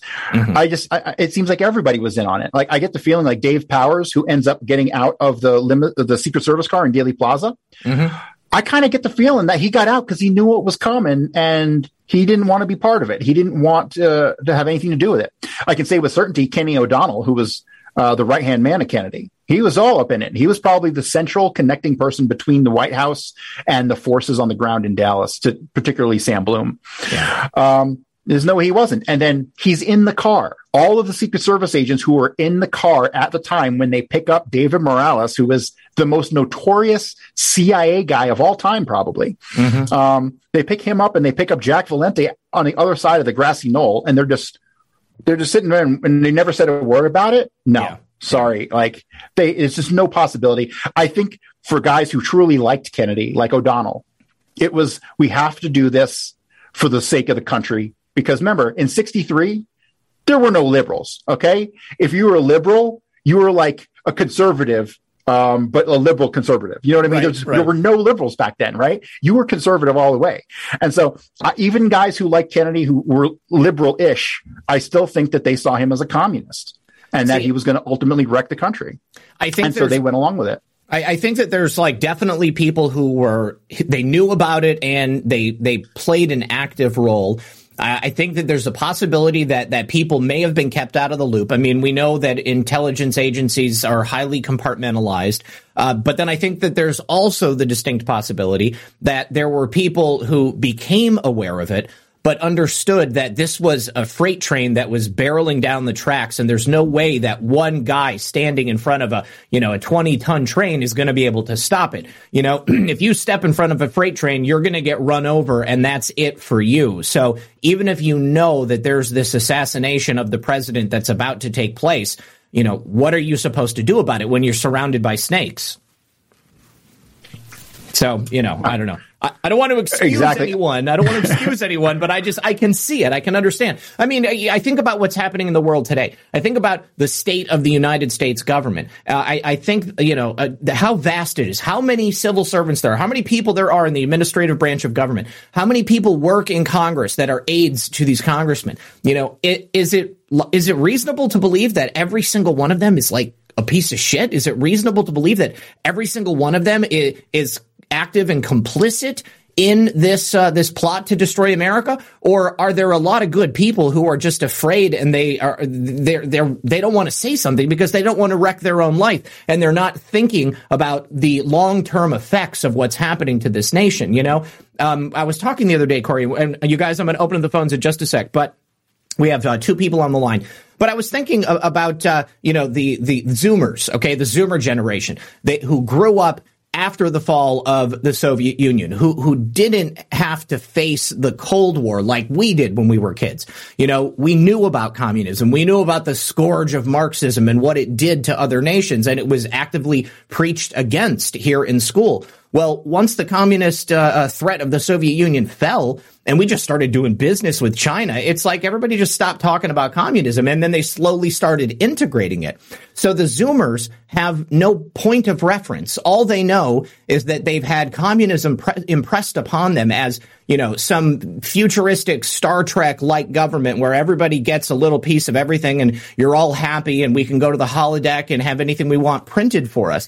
But in actuality, it's a much, much darker reality. Now, before we bring in the first caller, Low Country Brooklyn earlier in the show said, boom, now you know why they are infiltrating the DPI and SEL, UN-driven initiatives. This is who Yi was talking about. To be clear, it's Marxism. And then Ludlow Bill says, another great show, Zach. And Brooklyn again says, hello, the Tisch family. Let's not forget them. Larry Tisch, ask about that. He served in the Office of Strategic Services, the forerunner to the CIA. The Tisch family funds SEL charters. They are major Marxists. Are you familiar with the Tisch family? No. No. Okay. Well, something to look into in the context of your research. All right. First caller coming in. Caller, you're on the air. Make sure you mute that stream. And can we get your name? Yeah, hold on a second. Caller, can you hear me? Yeah, I can hear you. Can you hear me?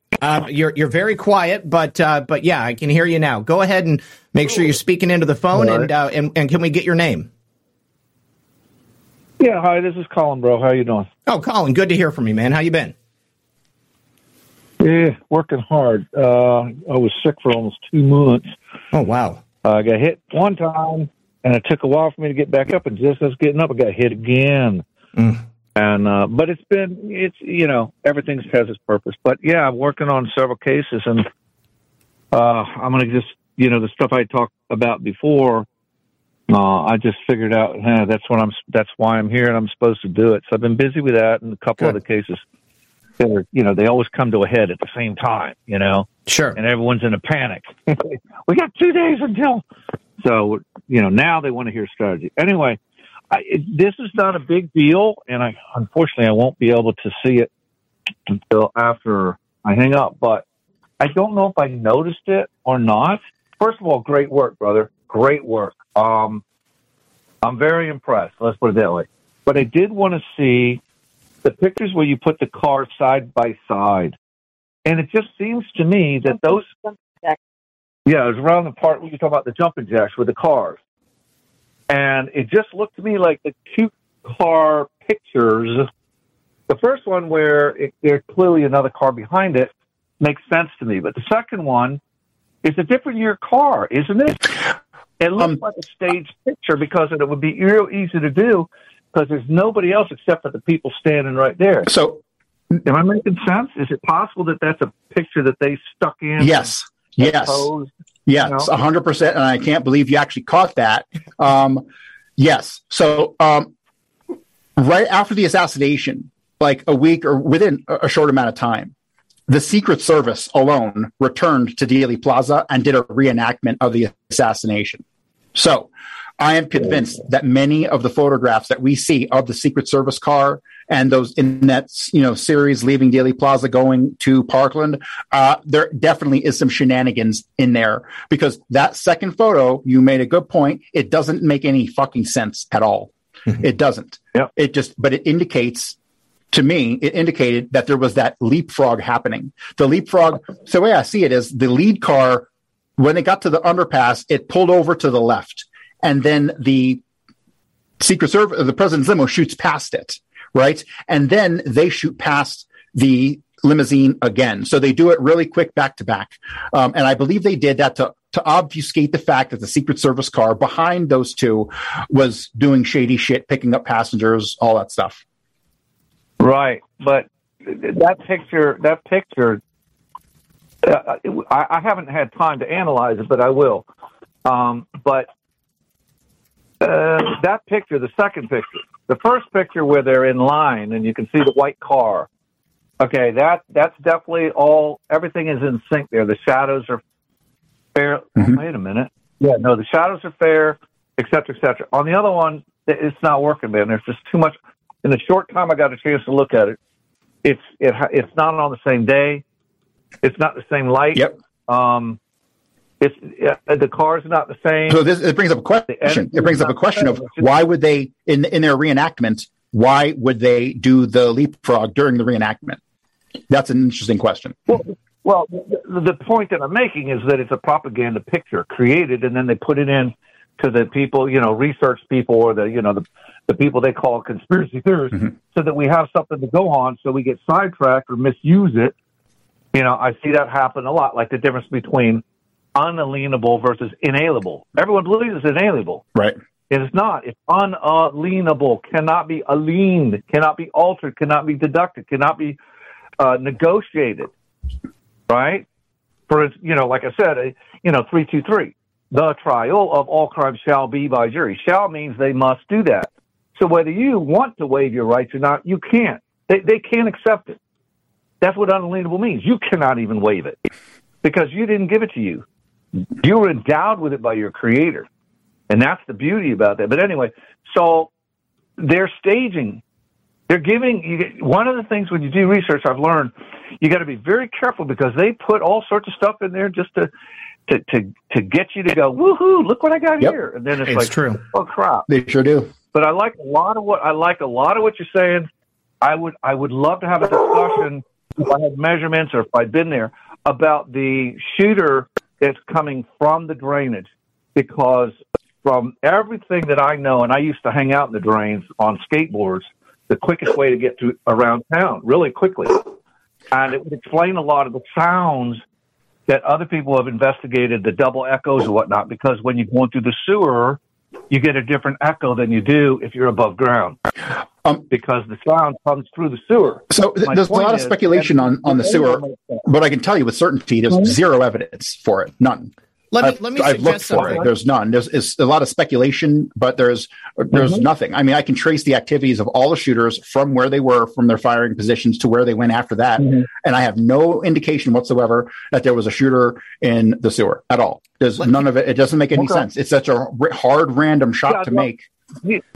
Have you put this on some sort of video? Yeah. You know, the longer full version that I can look at. I'd love it, man. What you're doing is great. Yeah, if you go to my website, CoryHughes.org, and click on the Kennedy section, go to the history drop down, you'll see Kennedy, and a warning from history is my 7-hour document. Well, it's more of a presentation than a documentary, but it's got everything. Yeah. Everything. Well, I look forward to looking at it. I appreciate all your work, and I think it's great. I just didn't, I don't know much. I mean, I've looked at this. I remember when it happened, to be honest with you. But anyway, it was just, there's too many things that line up, but there are still some things missing, in my opinion.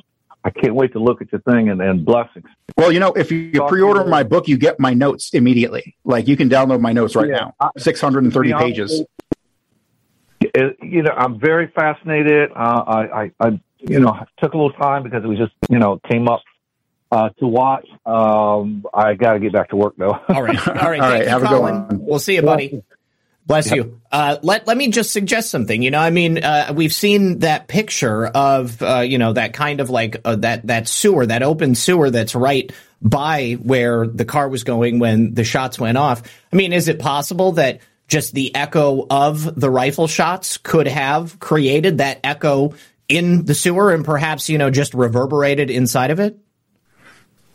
I mean, that's possible. But like I said, I have not come across anything that has any tangible evidentiary value that would indicate there was anyone there.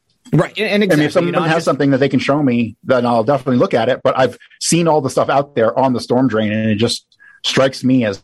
See, the reason people believe the storm drain is because there was one guy who ended up fleeing from Dealey Plaza, leaving a car in the parking lot, going to his work. His name was Jack Lawrence, and he ends up going to work, and he's covered in like filth, right? Like he was in the sewer. Yeah. And they end up calling the cops, and the cops come and arrest the guy. And it turns out he was a low-level mobster who was working for the LA mob, who had just moved to town and really just moved out of town right after the assassination. Very low-level guy, probably in Dealey Plaza. Why he was covered in shit, I have no idea, but he definitely wasn't a shooter. And I can't place him in the storm drain. And none of the story about the storm drain just makes any sense to me at all. Sure. Not when you got like the most badass hitman on the knoll, who we can prove. Yeah. So I feel you. Okay. Also, Low Country Brooklyn over on Rumble said Tisch family. They are media moguls, and their names are all over every building at NYU. New York billionaires own the holding company Lowe's Corporation. Okay, all right. Hearing that sounds a little bit familiar. Okay, let's go ahead and bring in the next caller. Caller, you're on the air. Can we get your name? Snake Plissken. Hey, what's up, DJ? And Sammy, I am not wearing a sleeveless shirt. I definitely have sleeves on. It's just pink. All right. So, DJ, how are you, buddy? You look like I'm good, buddy. You look like you're getting a really good tan down there. I am, yes. And the sun isn't even really out right now. Like, this is kind of just like the residual from when it was. But very soon, I will be. I'll be totally bronzed again. Well, I just have to tell you, I hate you. It's cold as hell in New York. you can come down here anytime, man. We'll gladly have you. I actually, sure you know will. What? Do you know about the Villages here in Florida? The Villages is like the #1 retirement party spot. And, not to be too crass, but it also apparently has a very big problem with sexually transmitted diseases because all of these retirees come down here and I guess they just get drunk and party and stuff. But the reason I bring it up, DJ, is because there is always parties going on at the Villages, like literally every single night. It's like a gated community where all they do is just like drink and like disco all the time. So I'm just presenting that as a possible opportunity for you for employment. Okay, very well. I'll look into it. Cool. I'll look into it. Okay, so Cory, it's funny that you're on the show again today because maybe about 3 weeks ago, I was talking to somebody about the Kennedy assassination, and I dug into Zach's feed, and I went all the way back to find, your film, A Warning from History, and I sent it to my friend, and I watched it again, and I think my friend and I are on the same page. Slight criticism. There is just too much information there. Like you literally have to take a bunch of notes. I mean, because you list everybody and where they came from and where they were and so on and so forth. It's really fascinating. Thank you. I'm always impressed when people tell me they watched it because it's so damn long. I just assume that people will watch little clips of it or whatever. But if you actually watched all 7 hours of it, props to you, man. Thank you. I appreciate it. It's a real commitment. I watched all 7 hours twice. Cory, awesome. have you thought about just breaking it up into episodes so that it can be easier for people to digest? I mean, everybody's. Well, what I'm thinking about doing is, once the book comes out, I think what I might do is I might do a course. I think I might do one of those courses that you can get for $59, and I'll do 10 weeks. And you'll have one-on-one contact with me and all that stuff. I'm still trying to think through how to do it. That's a great idea. The book has been priority. Yeah, getting the book out has been priority, and I've been crunching. I just finished this big, massive chapter, and then I realized, oh my God, I didn't put half the stuff in it I wanted to, so I got to write another chapter. So the book is like one of those, when you take a bunch of acid and walk down a hallway, and the hallway just keeps getting longer in front of you. That's how it's going with the book. It just keeps getting longer the more I write it. That happens to me a lot when I go to do a new song or remix an old song. I start with this simple idea, and before you know it, I'm there for a week, and the song is 15 minutes long, and I gotta chop it up and break it down because it's way too long. No one's listening to that. There was something else I was going to say. Yeah, maybe you should kind of put the people, all the people who are involved in one volume, and then actually put a sequence where from beginning to end, what happens. Yeah, so I'm finding that for me to get all this information across is really best is going to be in my book. I'm really I've never written a book before, and I'm kind of surprised at how well it's coming along. And I'm really surprised that with so much complicated stuff, I've been pretty on point about organizing my thoughts. So this book is going to be it's not going to be the ultimate book on Kennedy, because I thought about it, and you need a encyclopedia. You can't, there's no one book that you can write that tells everything. It'd be 10,000 pages. This book just plugs in all the gaps. It fills in all the holes. It identifies all the people, shows the modes of transportation, how they got financed, who the financiers were, how the money got funneled through Montreal. I go into all that stuff. And so, yeah, the book will be the definitive place to get the information for sure. But it's not the entire story. There's a lot I'm leaving out because I just can't write everything in once. So, okay. So, the theory about the drains, the sewer drain, what would you call it? Yeah, the storm drain. That's on the side. Right, the storm drain. I think, I think I mentioned this to you the last time I spoke. I think that would have been the perfect place to put the kill shot. It would be a very easy shot. The car is only 10 feet from you. And they actually slowed down at that point. So I'm convinced. Even though you haven't found, any information about somebody who was in that storm drain, there could very well have been somebody in that storm drain. That's all I'm saying. I'll leave open the possibility, but just based on what I've seen, I just haven't seen anything indicating it. I can go over each of the positions of the shooters, and I can explain in detail how I came to the conclusions I did, and lay out all the information. And just this hasn't been nothing to indicate it. I think it was just more. It feels like one of those distractionary theories. Well, maybe. I forget this. There's actually a word for it when you insert a lie into the truth, not to disprove the truth, but it's to make the truth less believable. I forget what the word is, but there's actually a word for that. So maybe that may be exactly what that is. But I also wanted to say that there was a picture that you put up earlier of somebody who was under the fire escape in a window. Emilio Santana, yes. Yeah, I was looking at that picture, and I was saying to myself, that person is clearly holding a rifle in their hand. I mean, it looked like it, didn't it? Because of the position of their hands. Right. What could he be holding if he's not holding a rifle? The position it's like a rifle at kind of at the ready when you're ready to throw the barrel out and shoulder it up and shoot. Right. Yeah. So I believe what actually happens there is he comes down off of the ledge. And in the Couch film, the Malcolm Couch film, you can see Baker's motorcycle is there, and you can see him running towards what looks like the front steps of the depository. But he doesn't go in the front steps of the depository. He runs past it, and he runs north on Houston Street. And the reason I believe this is because an arrest was most certainly made within those few minutes in front of the depository, as is captured in the Willis photo number 10. Willis photo number 10 clearly shows a man dressed all in black being arrested in front of the book depository. And in the background, there is an officer who is holding a rifle, which I identified as a Mauser 7.65, the third of three that were used in the assassination.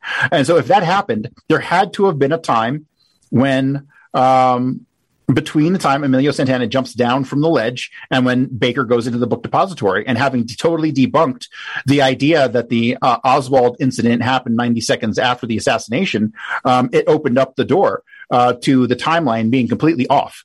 And so what really did it for me was the statements of Robert McNeil. Robert McNeil, who has the McNeil Hour, he was an NBC reporter. Right. He was actually in Dealey Plaza. He goes into the book depository to use the phone. He uses the phone, and he has a timestamp from his New York NBC news desk at exactly 12:36 p.m. And he says in his statement to Dallas police, no cops entered the building before him or until after he left, which puts the earliest that Baker could have entered the book depository, 12:37, which makes perfect sense to me because William Seymour re-enters the book depository. He goes up to the 6th floor. He does whatever he does on the 6th floor, and then he begins his descent down the stairs. It is between the 4th and 3rd floor that William Seymour, who was identified as Oswald in the book depository, is stopped by Baker and Truly.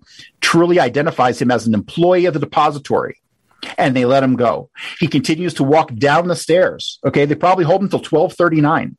12:39, he comes down the stairs, and at exactly 12:40, he emerges from the side of the book depository, where Roger Craig, Fred Robinson, and a bunch of other people identify this man as Lee Harvey Oswald. They say he comes down the hill and gets into a green Nash Rambler. That Nash Rambler was owned and driven by Lawrence Howard. Period. And who was his buddy? His buddy was William Seymour, not Oswald. I have zero evidence Oswald ever stepped foot in that building. And when Oswald is questioned later about that, he's asked by interviewers if he was in that building. What is his response? He doesn't say he was ever in that building. They ask him if he was there, and he says, naturally, if I work in that building. Typical spy answer. Didn't give an answer, okay? Because he wasn't there. He was in Fort Worth all morning until he caught a cab at about 12:30 from Fort Worth to the Texas Theater, where he was driven there by a cabbie named Travie Delano Beauclick, who just happened to mysteriously die in a plane crash in 1967. Small plane crash, by the way. Oswald was not at the book depository. He was home all day till he goes to the theater. And when he gets to the theater, he goes in and he meets with a handler. He meets with a pregnant woman who he speaks with for a while, gets up, they leave. He gets some popcorn and goes back and sits in the theater at 1:15 and stays there until he's arrested. So yeah, he met with a handler. He was told to stay there, and Oswald is then scooped up out of the front of the depository, out of the front of the Texas Theater, while Kerry Thornley is scooped up out of the back. So yeah, that's a series of events that placed them there. All right, DJ, we've got 4 other people on the line and 25 minutes left, so I want to make sure we get to everybody. Do you have any final thoughts for Cory on this? No thoughts for Cory, but just a little bit for you. How'd you like the pyramid? Yeah, the pyramid is awesome. I think that's pretty sweet, and just I'll leave it at that. Very, very cool. When you come into New York, if you come to New York, email me and you can come by. Absolutely, I certainly will. That would be awesome. I'll show you the building. Right. I got to do that because you already said that I'm going to be the DJ for your wedding. By the way, when is that? We're still working on the date. We should have something picked within the next week or so. Well, congratulate you both. Congratulations to both of you. And congratulations to Red Pill Mom, who's going to get a new daughter. And let me get off the phone. As usual, we love you. I know you love us. God bless you guys, and God bless us all, and God bless America. God bless you, brother. We'll see you soon. Have a good one. Over on Getter, Thewis said the name of his great uncle that was the Secret Service agent was Emory Roberts. Oh, yeah. Emory Roberts. Sure. He was in on it. Okay. All right. Yeah. Emory Roberts. So, Emory Roberts is the assistant special agent in charge that day, right? And so you have John D. Jack Reedy. According to him, he gets off of the Secret Service car, runs to the limo, and he is pulled back by Emory Roberts. Emory Roberts says, no, get back here, and he returns to the Secret Service car, but none of that is captured in the Zapruder film, so all we have is his word for it. But yeah, Emory Roberts most certainly in on it. Okay. And then also Ponzatali, this is something that I hear often when people say, oh, there couldn't be a conspiracy. They say, how could all these co-conspirators keep all this secret for 60 years? My answer to that is that the co-conspirators were mafia and they were intelligence. They spent their entire lives and their entire career is all about keeping secrets. And they have plenty of people within those circles to talk to. Why would they go around telling a bunch of normies? People think about this as if the individuals who would commit these acts are normal like us. Okay. You and I, we do something exciting or something that we're proud of and we want to tell people. Okay. This is like something that could put you in prison. This would, potentially get you killed. Of course, people aren't going to talk about it with their pool boy or the guy mowing their lawn, or the guy sitting next to him at the bar. They're just not going to do that. Okay. Next caller. What I tell people is, we didn't find out about the Manhattan Project till the 80s. So that was 40 years that 400,000 people kept a secret. That's incredible. An excellent example. Caller, you're on the air. Can we get your name? Yes, Jess Mojo. Jess Mojo, welcome to the program. How you doing tonight? I'm doing great. What a great show. So I have something to say. When you were talking about the gangster that was interviewed that was in mud, have you heard about the coal chute theory that where you keep calling a drainage ditch was an actual coal chute from the 1800s for the train tracks? Yeah. So I don't know anything about that. And like I said before, I just don't have any evidence that there was anything there. There's nothing else for me to say on it. It's there.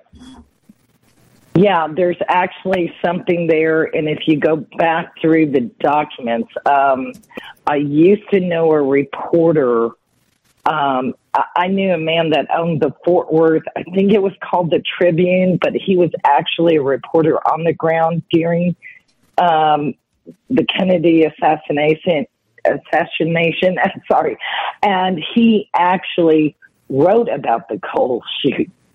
And no one's really picked up on that. And why would the guy be filthy unless he was running through a coal chute? Right. That makes sense. Yeah. Anyway. Well, something to check out for the second book, I think. Yeah, for sure. It was Jack Lawrence who was it was covered in the filth. So, but he just seemed to me like a low level mob guy. So I can't seem to place anyone else there. Hold on, but they use low level people to do certain things. Correct. But that's I met an older man on a tour in Dealey Plaza, and he pointed out where it was. So where the X is, about 30 steps, 30 feet, is where the actual coal chute was. And due to the city's budget, they didn't have the money to implode the chute, so they made it they just sealed it. Does that make sense? Mm-hmm. But in the 60s, it was a coal chute that they never did anything about. And it's very close to where the drainage sewage system was. Weird. Well, definitely something to check out for sure. I'll take another look at it. Oh, okay. Right. Well, that was it. That's all I got. So all right. Anyway, have a great show, guys. Thank you. You too. Thanks for the call. We'll talk to you soon. All right, next caller. Caller, you're on the air. Can we get your name? Hey, it's Roberto, buddy. What's up? Roberto, good to hear from you. How you doing? Not too bad, bud. How you feeling? Doing any better? I am definitely better, yes. I've still got a bit of a frog in my throat, but other than that, I'm pretty much back to normal. Well, that's good to hear, man. Cory, are you familiar with Michael Collins Piper? Oh, of course. He was the GOAT. Yeah, he was. And I mean, I read his book, Final Judgment, when he was talking about the link of Mossad and all of the CIA and everything. In your, we'll have to put you up there with Jim Mars and him, because I mean, some of the things that they came out with over the course of the years, it would have been interesting if they were still alive, how they would work with you on something like this. Because, you know, did you ever come across the statement made by Jackie Onassis that the reason why she married him was because she knew that eventually they were going to come after all the Kennedys? No, I'm not too much of a researcher in the realm of Kennedy and his life in general. So I don't know too much about that, but I mean, I have to think at that level, all of those weddings are arranged to some degree. Well, she was originally supposed to marry a British aristocrat. I think it was Ogleby or Ogre or something like that. And she chose to marry Onassis based on the fact that he had the money and the means and security to keep her and her family safe.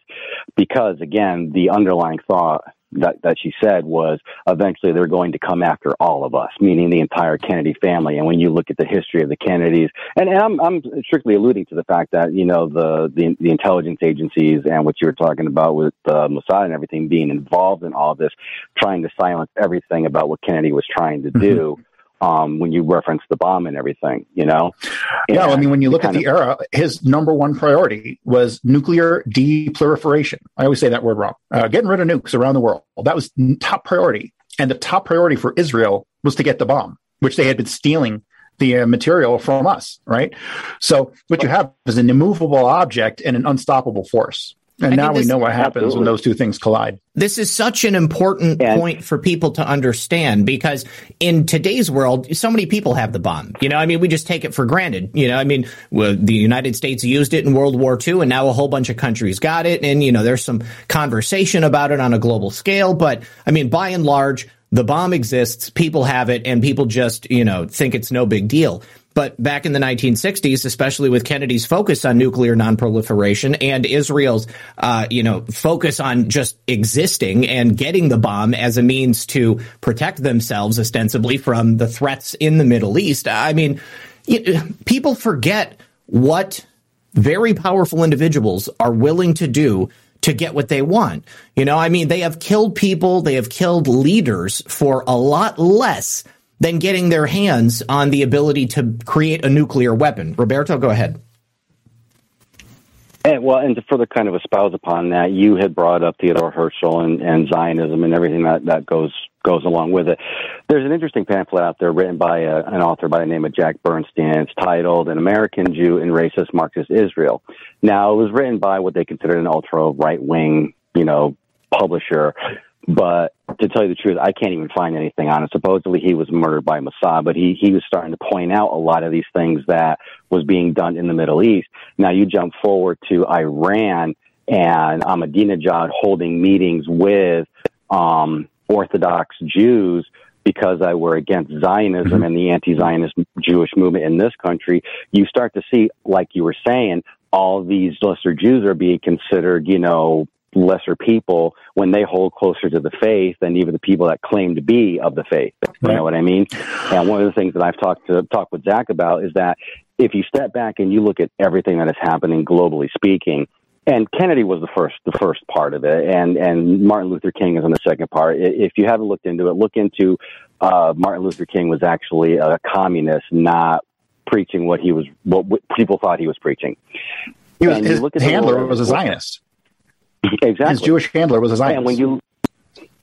And when you look at everything on a global scale, you look at that everything is designed to get rid of the orthodoxy. And you look at how much Russian is being demonized because they are an Orthodox country or an Orthodox religious structure. You know, and the only way you can push for a massive global change in tradition is to get rid of tradition and to get rid of orthodoxy of any scale, not just, you know, Jewish orthodoxy. We're talking Catholic, Christian, you know, even the more conservative Muslim theology. So, you know, well, I would say that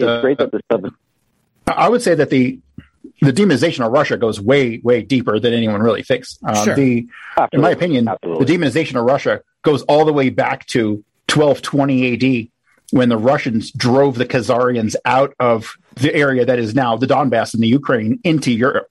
And that's where you had the large Ashkenazi settlements in 1220 in Germany and Poland. They're not from the Middle East. Ashkenazi Jews are from the Ukraine. And so I believe that the demonization of Russia is a 1,000-year-old grudge for destroying their original homeland. That's just my opinion. And I would agree with you on that. In fact, if you look into Shlomo Shan, who wrote the book, The Invention of the Jewish People, who's a professor emeritus of Tel Aviv, he considers himself an Israel, not a Jew. It's a great book. I mean, it's a historiographical research on the Jewish people.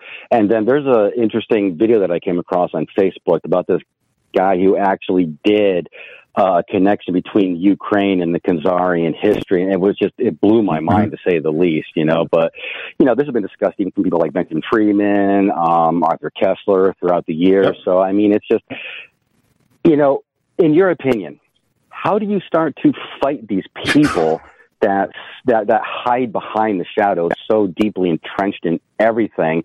You know, like Zach, you made up the point about the Zoomers and everything.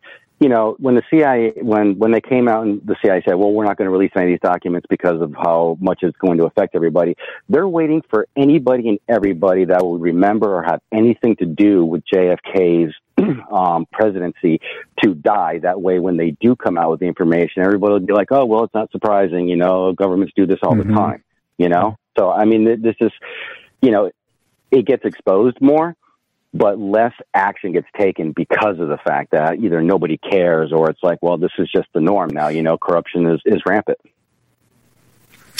Yeah. And as far as how do we fight this? Yeah, I don't have a clue. I don't know. I mean, we can look at what's been done historically, and that didn't work.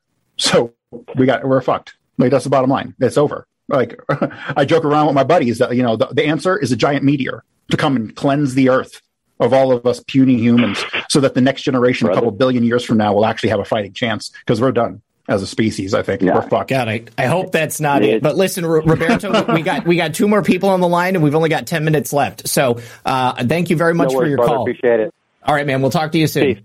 Peace. All right, next caller coming in. Caller, you're on the air. Can we get your name? Hi, my name's Kathy. Hi, Kathy. And welcome to the program. Hi, thanks. My question is on the Jewish holiday Purim. I have a hard time with your logic on that, because I work for an Orthodox company, and Purim is always celebrated in March. And right. And so they call it their drinking holiday, and that's because it's their celebration. So why the closest holiday would be Hanukkah, right around November, December, and them all bringing their children dressed up. So the Purim, so the Jews, as per the Talmud, can only commit sacrifice at the Temple Mount, and it was destroyed in 70 AD. So technically they're not supposed to be committing any sacrifices, but that's false. They do. And the legal exception to the sacrifice rule in Judaism is that they can commit a sacrifice where there's two times. One is on Passover and the other is Purim. And on Purim, they can do a sacrifice if it is a Purim festival. Therefore, the use of the Purim ceremonial robes and the kids in the Purim outfits, it is symbolic, so as to maintain the legalistic nature of the assassination, to keep it within the bounds of their religion. That's why it was done that way. Now, we might look at it and say, hey, that's retarded. But to them, it made perfect sense. And that's not even the only assassination where this has occurred. This has happened at the assassination of Mayor Anton Cermak, 1931.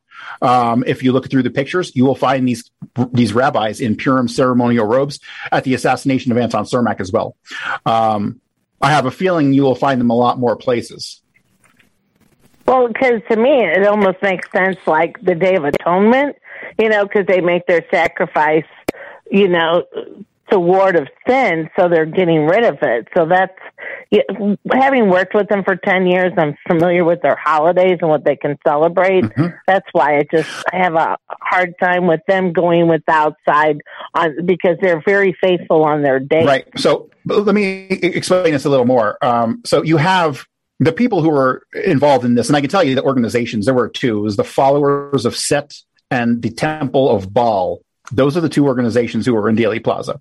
And those organizations they, like most Zionists, they cling to the teachings of the Talmud, thinking that there's secret hidden meaning, to the point where many of them go to the pre-Abrahamic Canaanite, the very limited amount of information that comes from the Canaanite religion.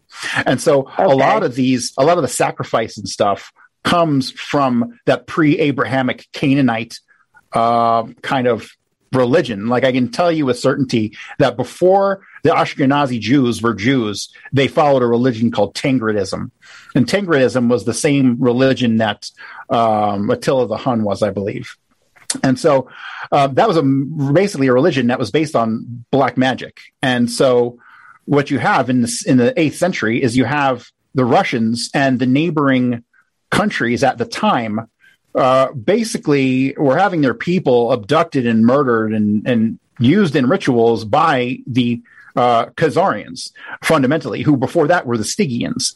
And so, but ultimately, they were forced to convert to Judaism in the 8th century. And that's where white Jews come from. That's where Ashkenazi Jews come from, Ukraine. They were forced converts. So all white Jews today are descendants of converts, no connection to the Israelites, no connection to Palestine, zero. And actually, the original Palestine probably wasn't even in Palestine.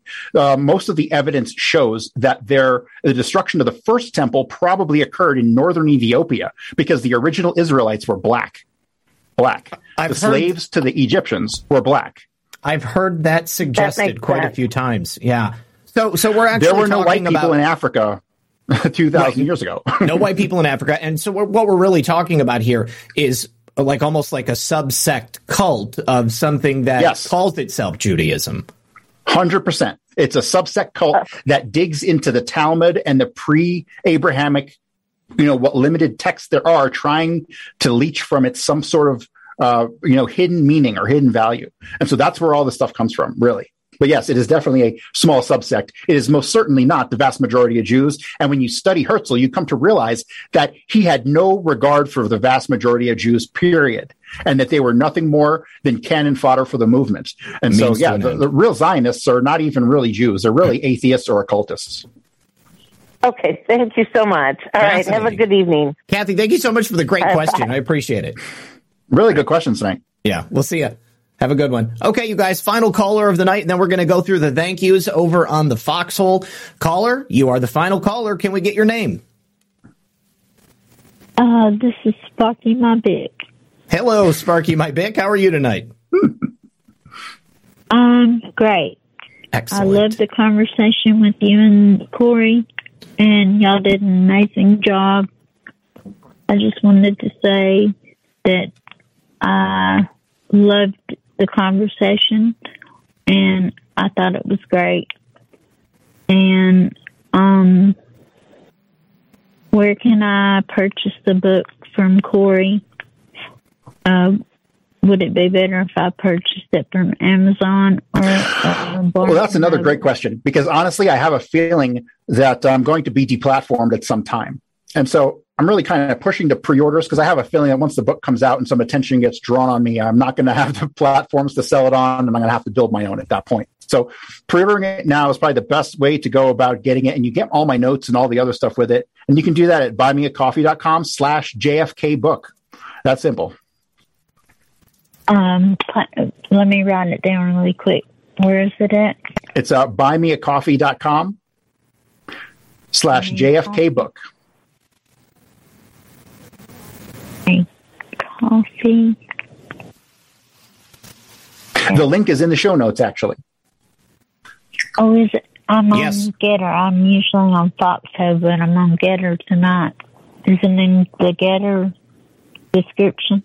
Yes, it will be in the Getter description as well. I've got a link directly to Cory's website and to purchase the book. And if you don't see it there, tell you what, I will drop the links for Cory directly into the Getter chat right now so that you can grab them. Let me just find them. Here we go. Please do that. I want to give you gold pills. I love you so much, Zach. Thank you so much. I really appreciate it, Sparky, my Bick. And have a great night. You too. Thank you so much. All right. And you are awesome. Both of you are awesome. I love both of you. Thank you. Thank you so much. Love you too. We'll talk to you soon. All right. So at the very end of the show, Observer over on Rumble got very upset about your theories about how this might have occurred and perhaps the these various sects within Judaism. And, as I've always said, guys, if there's something that you disagree with my guest on, I would really love it if you call into the show. I think that what I'm trying to do here is propagate a conversation. And this is such a sore subject for people. It's like the golden calf. You can't talk about it in these terms. And if anything is related to Judaism, any aspect of it, then it immediately becomes offensive to people. And I feel like that's really short-sighted because, as I've said before, it doesn't matter who's Jewish, who's Christian, who's Muslim, who's an atheist. You can have evil people in any one of these religions, any one of these sects. They can identify as whatever they want in order to get cover. It's almost like pedophiles identifying as part of the LGBTQ community so that these minor attracted persons can gain access to children because we know that's what they want to do. It's very, I feel like if people were to think about it like that, it would become a little bit easier to swallow. Think about how intelligence agencies, how evil people will maintain a cover, take on an identity in order to gain some aspect of whatever their grand scheme might be. They'll do whatever it takes. Social Observer, a different observer, says Semites are actually Arabs. Anti-Semitic was coined by a German scholar because anti-Jewish sounded too abrasive. Our history is so distorted right now. Absolutely right. Certainly heard that on many occasions. All right, so going through the thank yous over on pilled.net. Sean Joe, thank you very much for that cookie. Space Coast Patriot says, hi, Zach and the Foxhole fam. Filter Dog 1 says, high and tight, nice. Yeah, this is real high and tight. He went a little higher than I wanted him to, but it'll grow in about a week. TikToks, good to see you, buddy. This one is going to be an interesting topic. Thank you for this one, Red Pill. No problem. Loyal to the foil, good to see you. But I want you to call in next time, too. Dropping a cookie, appreciate it. PC Tech Pro says, very interesting discussion here tonight. Casey dropping some shades. Matt 1776, one of the creators of the Foxhole, dropped a cookie. I appreciate that. Crystal Jane, thank you very much for the shades. Vader 369 says, much love, RP. True Grit says, I love this interview. Also, Roger Stone and Chris Fulton both claim that LBJ is connected with the shooting of JFK. And Cory, I believe we talked about that the last time you were on the show, too. Mm-hmm. Yeah, I don't buy it. You don't buy it? Okay. Of course, all the people surrounding him were definitely involved. But do you want to have your guy who's going to be the next president to know anything in case the thing were to fall apart? He would have no knowledge. You can't have your guy have any knowledge that this is going to occur. He was a puppet from day one. He never won an election. He was planted in every position he's had. He was totally groomed by the Israelis going back to the 1950s. And the biggest thing for me was that after the assassination, General Godfrey McHugh goes back to Air Force One. He gets on Air Force One. He's looking for LBJ. He can't find him. This is very, very early on when people got back to Air Force One. He can't find him. He eventually finds him in the shower behind the president's office on Air Force One. And he's crouched down in the shower and he's crying. And he says to Godfrey McHugh, it's a plot. It's a plot. They're going to get us all. So, no. I don't believe he had any knowledge it was going to occur, even though his right-hand man, Jack Valente, was the shooter on the knoll. Okay. So, yes, I believe people like that are puppets. They're handled with kid gloves, and they're very compartmentalized. So, no, I don't believe he had knowledge. Okay. Thank you, True Grit. Also says, what does Cory think about what the motive was to kill JFK? And we've said early on that it was the Israelis looking to get their hands on the nuclear bomb. Do you think there was any other motive other than that? secondary. Like, why would Americans go along with it? Because they had their own reasoning, right? But ultimately, when you come to understand the power structure and who the CIA takes their orders from, the CIA takes their orders from Tel Aviv. I promise you that. Okay. So, all right. And then after they killed Kennedy, fundamentally, I believe our country came to an end on that day. I believe we've been an Israeli colony ever since. I tend to agree with you. Cherokee says Melania wore that teal color at President Trump's inauguration. Don't know if there's any connection there, but that probably not. Okay. Ankavanka says, much love, Red Pill 78. Respect for your guest. Purim being celebrated since 5th BCE.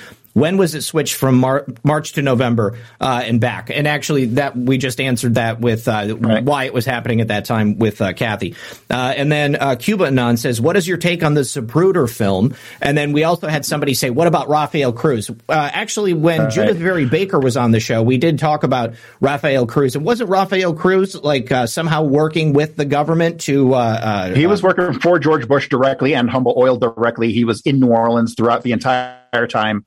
It is rumored that he was at the Trade Mart in Dallas. No evidence of that, but it's rumored that he was there. He was as corrupt as everybody else. But did he know the assassination was going to happen? Who knows? Probably not. But he was working for George Bush in New Orleans at the time. So he's connected to all those people.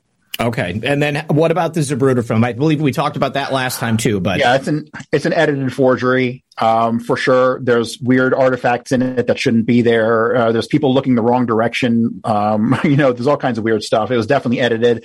Not a good film to rely on for pretty much anything. All right. Well, in that case, I'm going to say thank you very much once again to Cory for coming here and sharing this information with us. Cory, please tell everybody once again how they can get your book and how they can support you. Sure. My main website's CoryHughes.org. But if you want to buy my book, it would really help me out. And you can get it at buymeacoffee.com/JFK book. The link is in the show notes. I'm only doing all the perks that come with the book, like the show notes and the chapters and the access to my private chat. I'm only doing that for the first 1,000 pre-orders. So I think I got 800 and change left. Okay. So, there you go. All right. Excellent. That's something I think you should definitely hold back because you could release that as a whole separate book on its own after the full book comes out. All right. Thank you very much for being here, Cory. I love hanging out with you. Love the conversation. Thank you to everybody out there in all of the various chats. I've passed out the gold pills. You know what? Let me just make sure that there's nothing on Buy Me a Coffee or on Cash App before we go. I don't want to miss anybody. All right. Nothing on Cash App and nothing on Buy Me a Coffee. Okay, great. Oh, you know what, guys? Before we go, I wanted to just mention this because obviously Diamond of Diamond and Silk passed away very recently. She died rather young. A lot of people were, wondering whether or not she had been vaccinated. Well, there was a service today for her, and Silk was speaking, and she told the story of how Diamond passed away. All of a sudden, she stopped being able to breathe. She said, I can't breathe. They opened the door. They were trying to get her some air, and her breaths gradually became shallower and shallower and shallower, and then she just died. And then she performed CPR on her until the medics got there. Now, Silk used the terminology that Diamond died suddenly, and she said there's something going on here, and we need an investigation into why our people are dropping like flies. I think everybody knows that those two words, died suddenly, are inextricably connected to the vaccine. And so that leads me to believe that Silk was telling us that Diamond actually did get the vaccine. Perhaps she worked for one of the like Dan Bongino's organization, Cumulus. They forced all of their on-air personalities to get the vaccine. I don't know who Diamond and Silk were being employed by, but it's very possible, considering that they were part of the mainstream conservative sphere, that maybe they did take it. It sounds to me like Silk was saying that Diamond was vaccinated. I shared that clip from Matt Couch on my Twitter, and if you go to the Twitter account at RedPill78, you can check it out. I want to know what you think based upon what she said. But other than that, thank you very much once again, Cory. Thank you to everybody out there in the audience. I'll be back on Monday. Good luck and God bless.